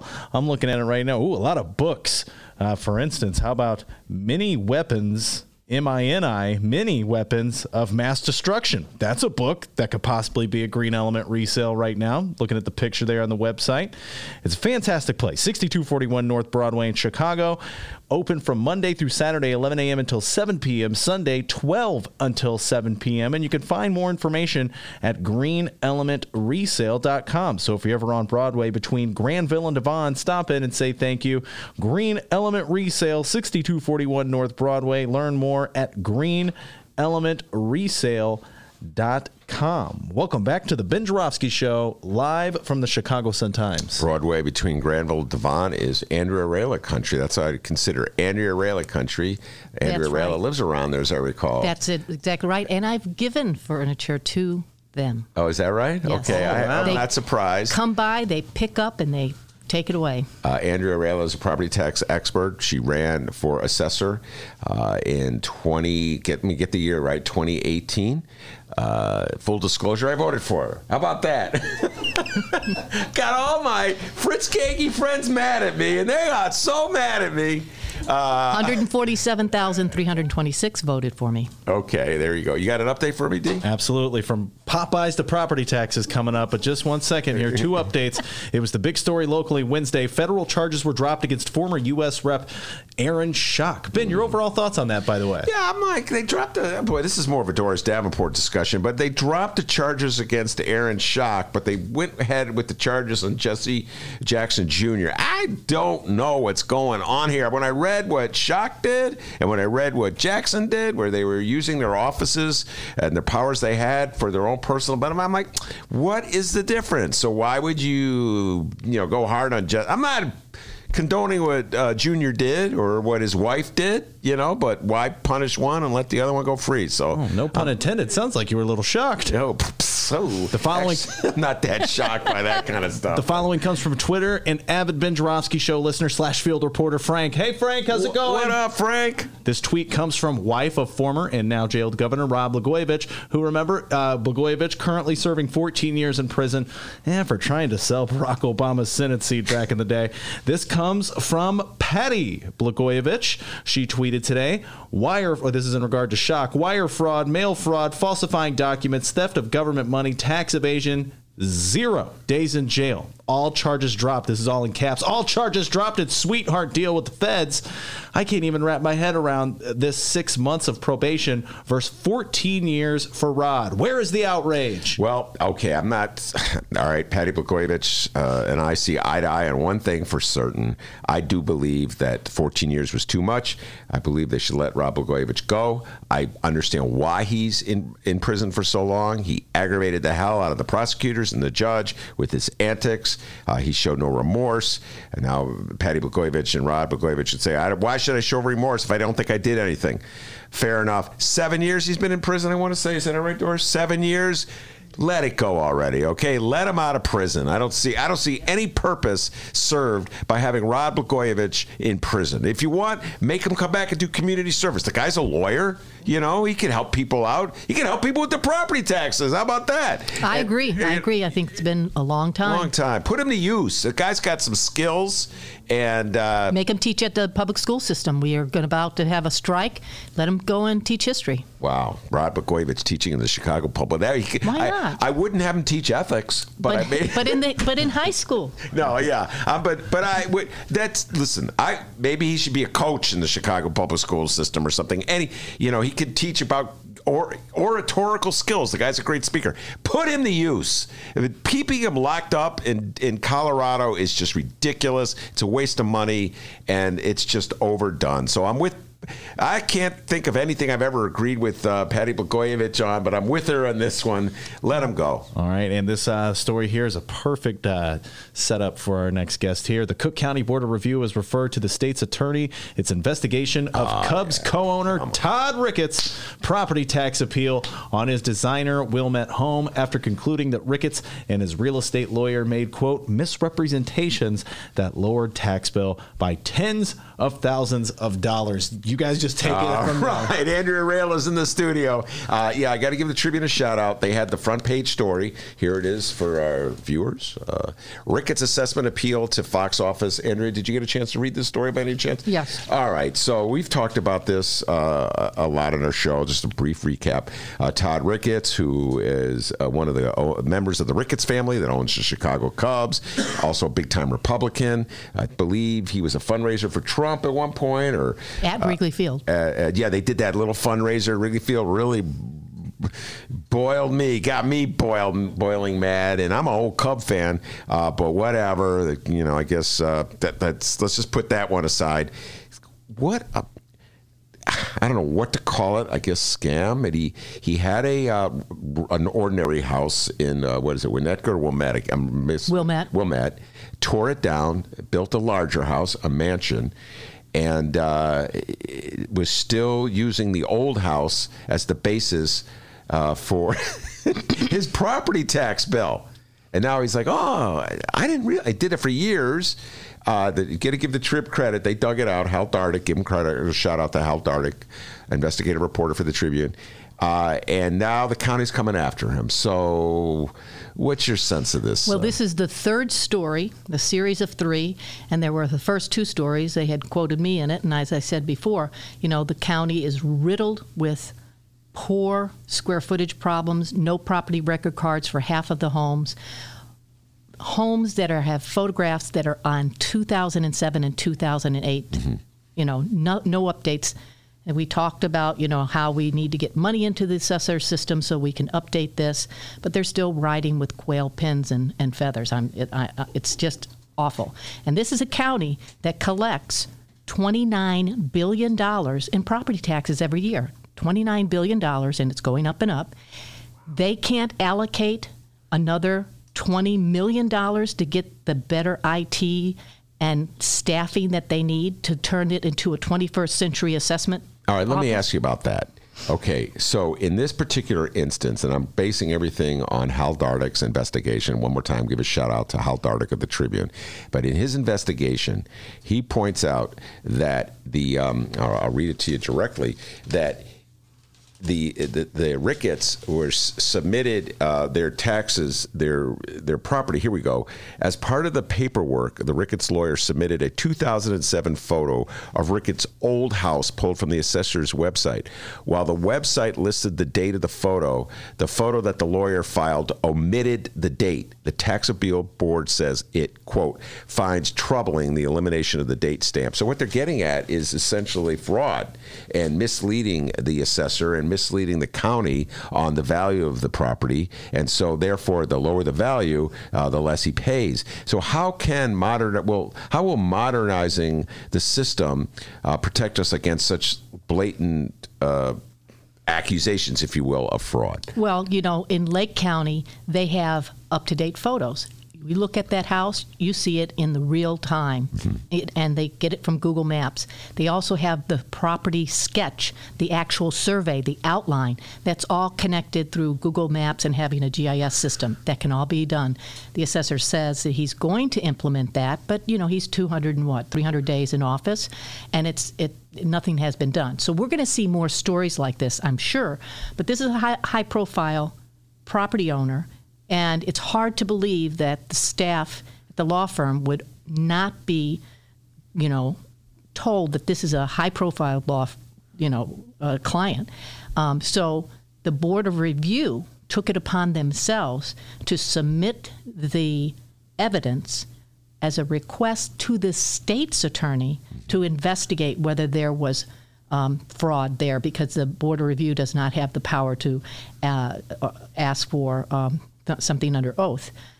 I don't know if the board is overstepping their boundaries to do that and send it to the state's attorney, but they do have the right to send things as a complaint to the ARDC, the Attorney Disciplinary Committee. Yeah. And they sent that attorney right over there. He's going to be reviewed. And, of course, the state's attorney is going to look at whether or not they should open up an investigation on this. But, again, I think that we're all, victimized by a very poorly run an underserviced tax system that cannot even give you the outline drawing of your home and know how large it is or not. And as I told Hal Dardick when he interviewed me in this story, I said I had a commercial property owner that built an extra Quonset warehouse, like a Quonset hut, and he had a commercial pallet company. He's still active in the River North area. Or west of that, the Fulton Market area. When he built it on the parcel. It had a couple of other improvements, not much. The next triennial, he got a 180% increase in all of his properties. So he assumed that they taxed this new property. Later, he gets a letter, 7 or 10 years later. we didn't know that you built your Quonset hut on there. We're going to back tax you. We want you to pay $160,000 for the last 10 years that you underpaid because we didn't know your Quonset hut was on there. Now, that's wrong, and we went down to Springfield, and they wanted him to pay it in 6 months. No, actually, at that time, within 30 days. So we went down to Springfield, and we said, look, you're back taxing this guy for 10 years. You don't even give homeowners exemptions back for the last 3 years if you miss your homeowner's exemption. Let's rein that in and also make the assessor value these properties when he gets a building permit or a sale. And so we changed the law that allowed people to actually challenge when they get an omitted assessment, challenge it to say, is the value too high? And can I change, that value and go forward and pay my penalties? But that was a good example. All right. So just to let everybody know that when anybody like Ricketts has a lower assessment and than he should have based on where he's actually living, if anybody is taking advantage of the fact that the county assessor thinks that your house is a shack when it is actually a mansion, everybody else pays for that because the property tax your property tax is largely based to a certain degree on everybody else's property tax. The lower, if Andrea gets a break and she pays less, I got to pay more to compensate. So that's why it's important. Now, Andrea, what you were getting at with the story you told and the issue that I was talking about with Ricketts is one thing, and that is how the system is. How do I put this? You need an expert to find your way through the system. The system is set up like if you know where the loopholes are, if you know where the cracks and the crevices are. Oh God, I've been writing about this for years, Andrea Raila. If you know how to take advantage of it, you can have a lower tax. If you don't know, your tax will be relatively higher because you haven't taken advantage. That's unfair. And people like you can come on the shows and you can do interviews with Health Arctic and explain what you have to do to make your way around the system. But that just helps that one person that finds his way to you. Do you follow what I'm saying? Right. Meanwhile, there's just these inequities are far greater. You can't save every property taxpayer in the city of Chicago or Cook County, as busy as you may be. Do you agree with me? Absolutely. And, it would be, we have 1.8 million parcels of property. Over 50% of them are homes. Okay? This is in Cook County. In Cook County, 1.8 million. And over 50% are homes. We only have 15 field inspectors that can go out and examine residential homes. And I think they have 10 for commercial. We need a lot more than that, but we also need an updated IT system that can, go after home owners and commercial property owners if their assessments are not on the rolls. And there used to be a huge increase in an effort in getting assessments back on the rolls through the omitted assessment process. And there was a big uptick in the James Houlihan administration. They were sending out thousands of letters to homeowners and to commercial property owners saying, you don't have everything on your assessment rolls. Those have not happened in years. We actually sent a Freedom of Information Act request to the assessor saying, how many omitted assessment letters have gone out this year? No answer. Yeah. And we've submitted that. We submitted that during the Joseph Berrios administration. How many omitted assessment notices have gone out this year? No answer. And we've submitted it to the new administration. Okay. But the assessors just love you to death. The other issue, of course, is that we are so dependent. This is larger than your ability to win a reduction in your assessment. Again, folks, just a basic 101 of property taxes. Here's how it works. The Cook County assessor gives your home a value. That let's say they say your home is worth $100,000. I always make it simple. And then there's a tax rate, which is the rate that the county applies to your value to raise money to fund services. Let's say it's 10%. Let's just make it easy. So 10% of $100,000. What is that? My math's not good. Doris Davenport, what's 10% of $100,000? $10,000. $10,000. Thank you, Andrea Raila. That's $10,000. Means your property tax is $10,000. If you get your property tax lowered to assessment to $50,000, then your tax bill at 10% would be $5,000. So the lower your assessment, the lower your tax rate. What's happening in Cook County and the city of Chicago, in my humble opinion, is that the value of a home is not directly related to a person's ability to pay the property tax. So you may have purchased your home many years ago when it was only worth, let's say, $100,000. Now it's worth $1 million. The county thinks you're a gazillionaire who could afford $1 million home, when in fact you just some regular Joe who got in on it earlier. This is bigger, don't you think, Andrea, than... It's a systemic problem, and it's been a problem for over 40 years. We addressed it in 1992 with our study called the Illinois Property Tax System, Taxation Without Representation. Civic Federation commissioned us to do that. We showed all the numbers, coefficient of dispersion problems, and the sales ratio problems, and they mirrored the last May 2017 study that was released in the Tribune. Interesting that, people say that, we in Illinois have the worst state run. Our property taxes are the highest, et cetera. We have the greatest deficit. We really don't. It's New Jersey and Kentucky that have the greater deficit pension problems, and then we're third. But we have the second highest property taxes. I was in California at my friend's house in Studio City, 3,800 square feet, high on the hill, beautiful swimming pool, beautiful home. Her tax bill was $11,000. The market value is set at $2.8 million. I have a home. The market value is set at $660,000. It's 120 years old, and hers is 87 years old, and my tax bill is $12,900. And this is Wait, so tell me, you pay $12,900. Your friend in California pays how much? $11,200. Gotcha. And her square footage is 3,800. Mine is 2,800.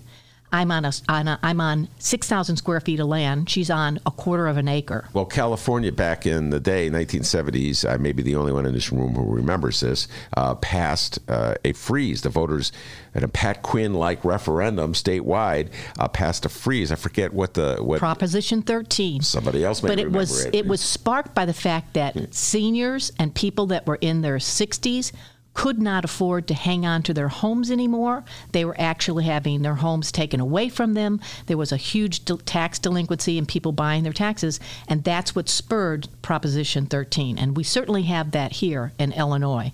And California has a graduated state income tax. They're not doing that bad, and we in Illinois are not learning from... Even Cook County has capped their property taxes. Did you know that? The Cook County Board, yeah. Cook County capped and they can only draw $173 million. Now, they're thinking about ways to get around that.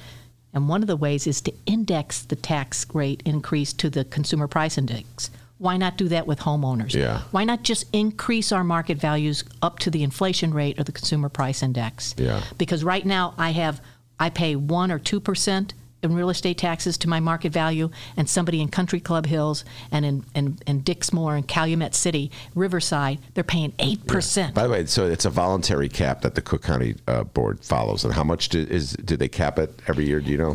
For the last 25 years, they only have one pool of money, $173 million. So that's it. Yeah. But that goes to health, which is a critical responsibility of the county. And I'm just merely going to mention this because everybody thinks I cannot help myself, but I have to mention that cap is blown every year by the TIFs.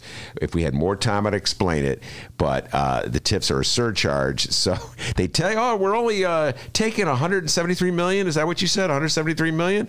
But because the TIFs limit the amount they can take, let's say, from Lincoln Yards, they got to take more to get that $173 million. But they don't tell you that, Andrea Raila. They won't tell you what they're really taxing you. It's a game of shuffle. It is a game, and it's an inside game. Now, I'm going to throw this at you. I told you I was going to throw it at you. I've been throwing this at people for 20 years, ever since I started writing these property tax stories. What do you think about what I call acquisition-based property tax assessment? Now, follow me in this, people. Get that paper and pencils out and follow me. If you bought your house for $100,000 in 1990 and you could afford $100,000, and that's the mortgage that you were paying off, the $100,000, that's the amount that the assessed value of your home that the county would assess your home at. They're saying you bought it for 1990 at $100,000. That's what you're going to pay it on. If you bought your house for $1 million, 20 years later, the assumption is you're a little wealthier than the person who bought it $100,000 because you could afford $1 million. Therefore, we're assessing your house at $1 million. All right? Now, I've been advocating this ever since I got socked by a property tax increase back in 2004, and most people just roll their eyes at me and go, oh, Ben, go away. What's your thoughts on coming in with a system like that? I think that it's a better system than what we have now because, it's not based on the ability to pay. This is not a liquid asset, and they increase these values up and up. And when we had our housing crisis in 2007 and 2008, did we see a plummet of property taxes? No, we did not. We saw a plummet in the transfer taxes and some of those type of taxes, but it didn't hurt the property taxes. They kept going up and up with more properties coming in. I think it's a very cruel tax. And I don't think our public officials quite get it yet, how cruel it is. We're growing numbers of people who are tax delinquent. 75% of all the tax delinquencies are on the southwest side. People losing their homes. There's homes are up for auction, short sales, and so forth. And you don't get the relief you need at these appeal boards. We have to fundamentally change the system, whether it's acquisition-based, where you tax that house on its value and you incrementally increase the taxes based on the consumer price index, or you get more property taxes because a new sale happened, new homes were constructed. We got to wean ourselves off of, the property tax system because it's hurting so many middle class and even low income property owners. Well, when you talk about the hurt, I'm going to give you an example and see what advice you would have. I have a dear friend who doesn't live far from me. I'm probably going to be writing about this situation. She and her husband got socked with a $24,000 property tax bill. There's just two people living in a single-family home on the north side of Chicago. Trust me when I tell you, they're not wealthy people. And $24,000. I don't know how they're going to pay it. Now, they're both considered senior citizens. I think they're 68 years old, 69, something like that years old, and they're retired. So what kinds of relief can somebody in a situation like that find? They are indicative of so many people, Andrea, who don't pay attention to property taxes until all of a sudden they get a bill that just blows their mind. And so now they're coming in as rookies. So what kind of relief can somebody in a situation like that? Oftentimes, those are the people that have never filed a tax appeal for decades. 23% of us file appeals in the county each year. That is unusually high. Typically, it's about 6% in other jurisdictions around the country. But it's 23% here. But in Cook County. In Cook County. But if we don't, if you don't file a tax appeal just to even see and examine your assessment to see if it's even fair, you're going to get these, increases that go up and up. I think the first thing they need to do is examine whether or not really their market value is as high as it is that would warrant $24,000 tax bill. See if they can file a tax appeal based on an appraisal that brings that down. Also, we have to consider this. When people get insurance for their homes, there's a page in there called the replacement cost report. It will tell you that the insurance company will pay you $300,000 or $1 million if your house burns down. Okay. That is the cost value. And oftentimes the cost value that is in your own insurance form is lower than the assessor's market value. The cost value is important, so it could be used as part of that evidence. But in addition, is that market value as high as the assessor thinks it is? And do they get the exemptions that they deserve? There are now seniors who are 65. If you make $65,000 as a married couple or as individuals, if you make $65,000 and you're 65, you can get the senior freeze. And that will hold your assessment value or your taxes, not your assessment, your taxes at that level. but they will be foolish filing a senior freeze unless they first try to get those assessments down. So get the thing that is there any senior exemption or a senior subsidy or help for somebody regardless of their income? Yes, it's a senior exemption, and it comes along with the homeowner exemption, and that senior exemption is about $500. And the homeowner's exemption is about $700. So the combination, it's over $1,000 in savings. So that lowers. It comes right off that second installment bill. So if they paid $24,000, they'd be, and if they got homeowner and senior, they'd pay $23,900. Okay. But more significantly, if they can file a successful appeal with that type of evidence, they could get their taxes maybe down to $17,000. And this is an example. I'm glad they have this program, Andrea, don't get me wrong, but you got to know how the game is played to get to that program. Most people go through life, they're worrying about tonight's Bears-Packers game. They're not studying the intricacies of our tax system. Yeah, Andrea Raila knows it, okay? Mike Madigan presumably knows it, or at least the lawyers he got working for him knows it. Ed Burke's lawyers know it, but Joe Citizen, who lives in Chicago, doesn't know it, and it's a system that just helps people, insiders. Yeah. And for your friends, they're your neighbors, they're 68. They might consider moving when they're 70 or 71 to Lakeshore Drive up in a condo. But who's going to buy their property when their property taxes are $25,000? Nobody. Yeah. So they have two incentives. If they ever sell this property or give it to their children, get those taxes down to get that sale through, and don't burden your children with the taxes that high. And then, of course, you know what? That was funny that you should say that, because that's one of my favorite little pieces. When I first started getting on my high horse about property taxes, people in Chicago, this is so Chicago, will go, Ben, why don't you sell your house, man? You cash out. I don't want to sell my house. What kind of answer is that? Chicagoans, man, I don't get them sometimes, Andrea. Sell your house. I don't want to sell my house. You know what he's saying? Like, you can cash in. An alderman told me this. This is what an alderman told me. Cash in, Ben. It's that type of attitude that has been carried on by our public officials too long that refuse to change and overhaul the system. And the system needs to be overhauled. That's what our 1992 study was all about, overhauling the system. All right, let me put your political prognosticator hat on, Andrea.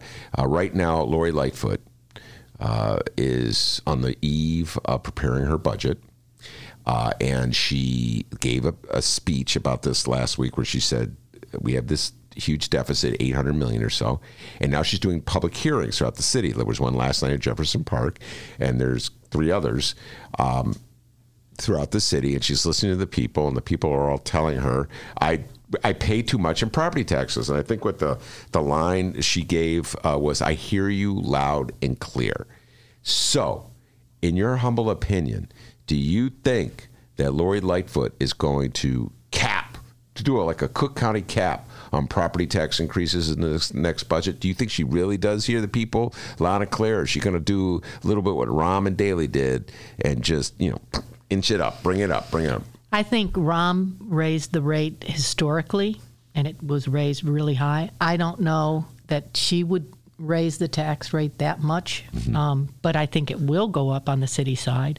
I think it has to, unless she wants to, stop a teacher strike, which is going to happen September 24th if they don't get what they want. October 6th or whatever. Is it October 6th? Mm-hmm. So I don't think she's going to increase it as much as Rahm did, but I think those tax rates for the city side will go up. And she ought to be creative and think about, what are we doing with all this TIF money?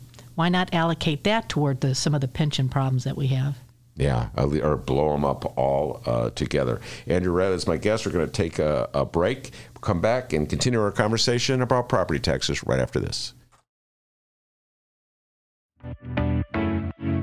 Attention Chicago innovators and creators, 2019 Chicago Ideas Week is coming soon. October 12th through the 17th, this annual Ideas Festival is back, and it's the largest, most affordable Ideas Festival of its kind. They bring in hundreds of thought leaders from around the globe and some local to share ideas and spark action all across Chicago. To get a better idea of what to expect, here's a bit of audio from last year's Chicago Ideas Week with special guest and Chicago comedian Hannibal Buress. The real reason I came home is just because I was trapped traveling a lot anyway. I wasn't in New York that much, and I don't have a full-time job in New York. I work a lot, but I'm not in New York, so it was just like I don't need to be here anymore. And also I just wanted to work on different stuff here in Chicago. So I have this center that I'm working on the west side, Melvina Masterminds. It's going to be arts and then a tech program and after school programming for kids in the North Austin area. So just wanted to be back. There we go.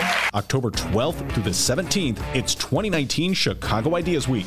Tickets go on sale to members on August 22nd and to general public September 10th. Once again, if you're an innovator or creator in the city of Chicago or even outside the city, you must join us for Chicago Ideas Week, October 12th through the 17th. For tickets and event information, head to chicagoideas.com. That's chicagoideas.com, and we hope to see you October 12th through the 17th.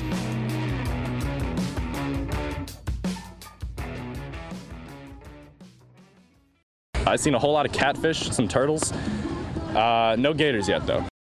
All right, tonight is the night. It's almost football season, which means that the best sports reporters in Chicago at the Chicago Sun-Times want to offer you, yes, you, our listeners, an exclusive deal on unlimited digital access to all of the stories that you love. Do not miss a game this season. Get all the big play scores and stories from the Chicago Sun-Times. For a limited time only, you can lock in our lowest rate yet, only $29.99 for a full year of all the news and sports that you need to know. Stay up to date on breaking stories, get the deep dives and investigations from Sun-Times reporters, and go deep inside City Hall with best-in-class political reporting, and of course, cheer for the big games with the best sports team in the city. $29.99 for a full year of unlimited access. You cannot do better than that.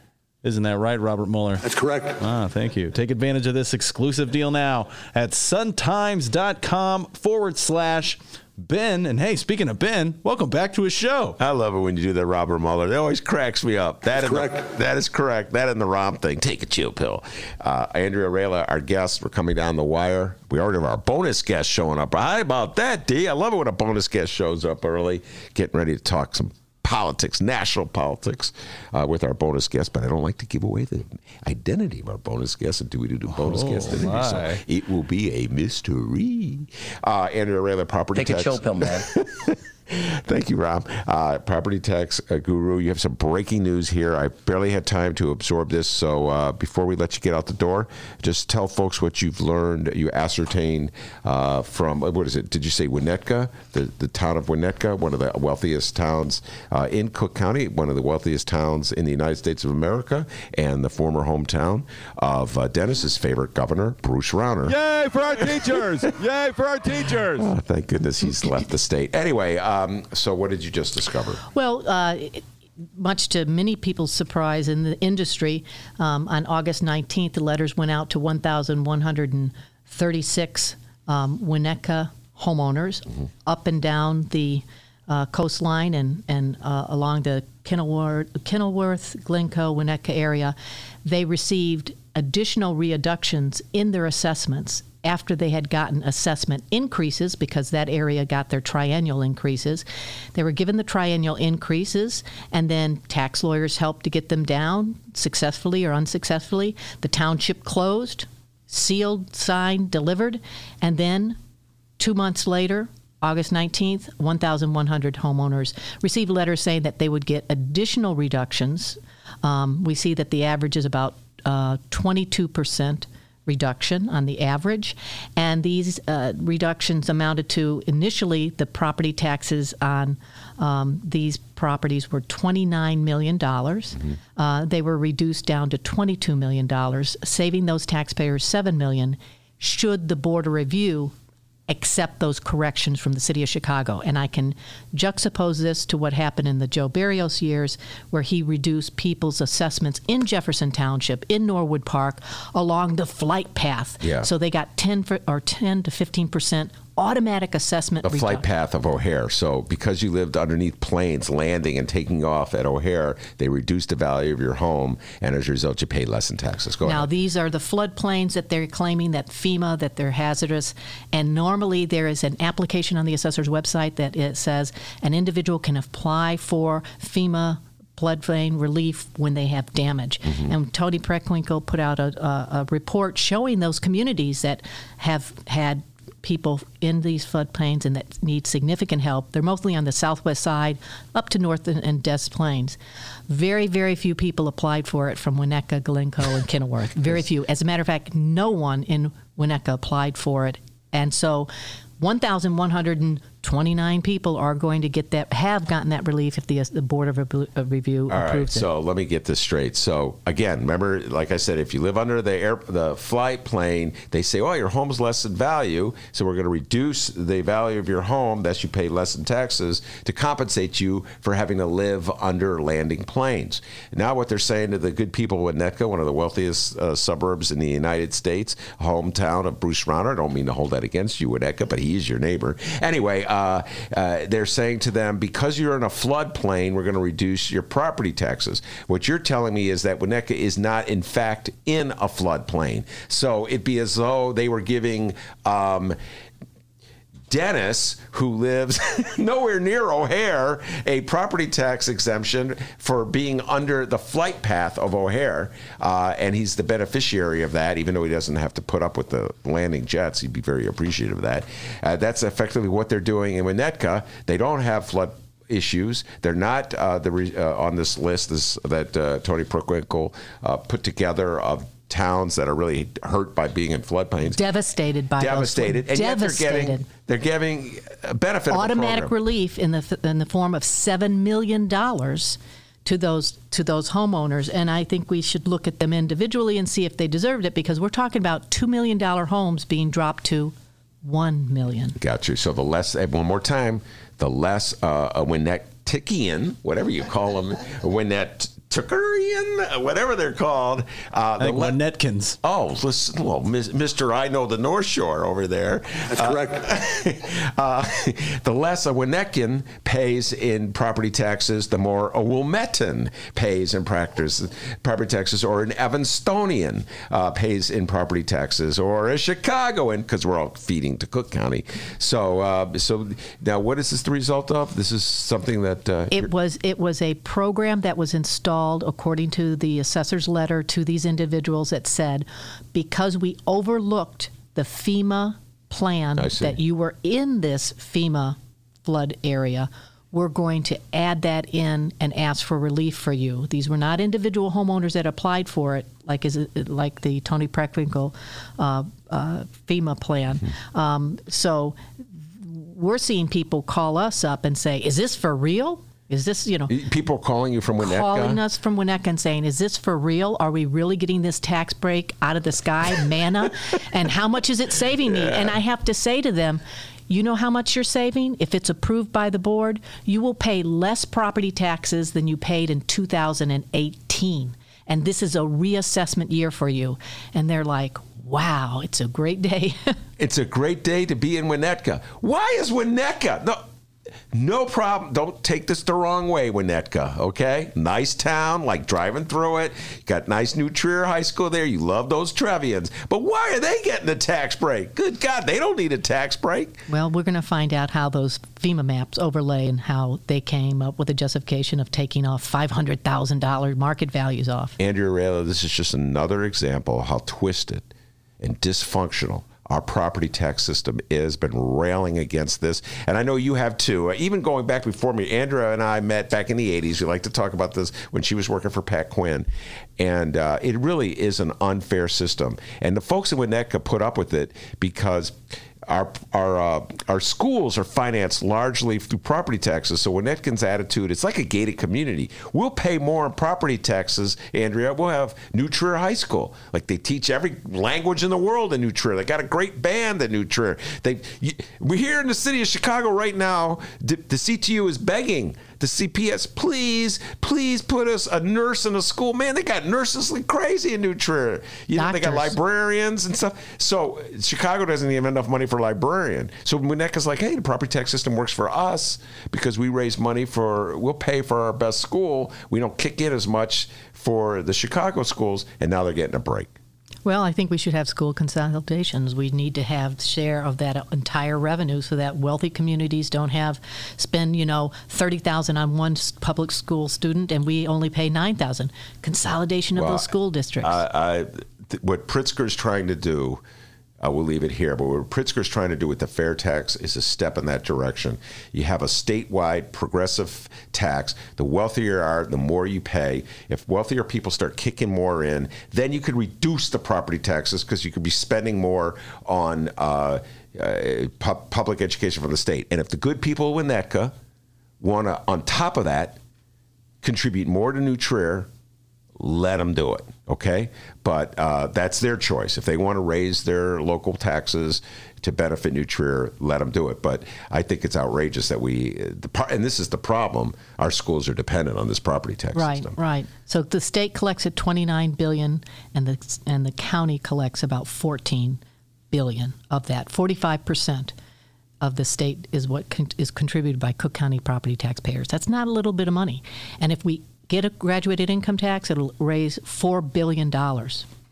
That's not what you're saying. Is that a drop in the bucket? That's what you're saying, or maybe? Well, that's the current plan. But they need to cap property taxes. Then, if you're going to let us do a graduated income tax and collect $4 billion more, well, let's keep our property taxes in Cook County not higher than the $14 billion that it is, and index it on the cost of living. Would you allow a town to voluntarily go beyond the cap, like I was just suggesting? Like if we have a cap, if we swap the fair tax for a cap on property taxes, which is what Pat Quinn, by the way, on the show said. Or index it, just a gradual growth. What if Winnetka says, you know what, we want to go beyond that cap?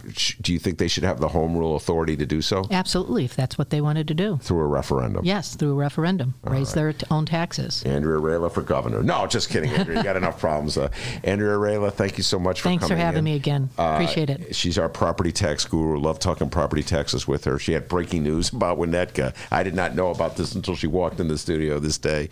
So thank you very much for doing that. Miles Kampf Lassin was our guest earlier in the day from In These Times. He did an outstanding job. And of course, the man, the myth, the legend behind the board, the pride and joy of Alton, Illinois, Dr. D. Give yourself a raise. What happened to your face?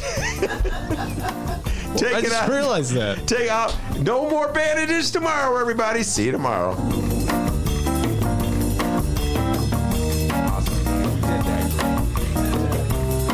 Hey, and remember, you can download previous Ben Joravsky shows and Benny J bonus interviews at both Chicago Sun-Times and Chicago Reader websites, chicago.suntimes.com, chicagoreader.com, and wherever else you download your favorite podcast. You know we live stream this show. It's true. Tuesdays through Fridays, 1 until 3 p.m. Central Time at both Chicago Sun-Times and Chicago Reader websites, the Chicago Sun-Times YouTube channel. We're now on Facebook at Benny J Show. I mean, the page has been on Facebook. We live stream now on Facebook. Benny J Show, at Benny J Show. BENNY, the letter J Show, and on Instagram, the Ben Joravsky Show, JORA, V as in Victory, SKY. We will see you tomorrow.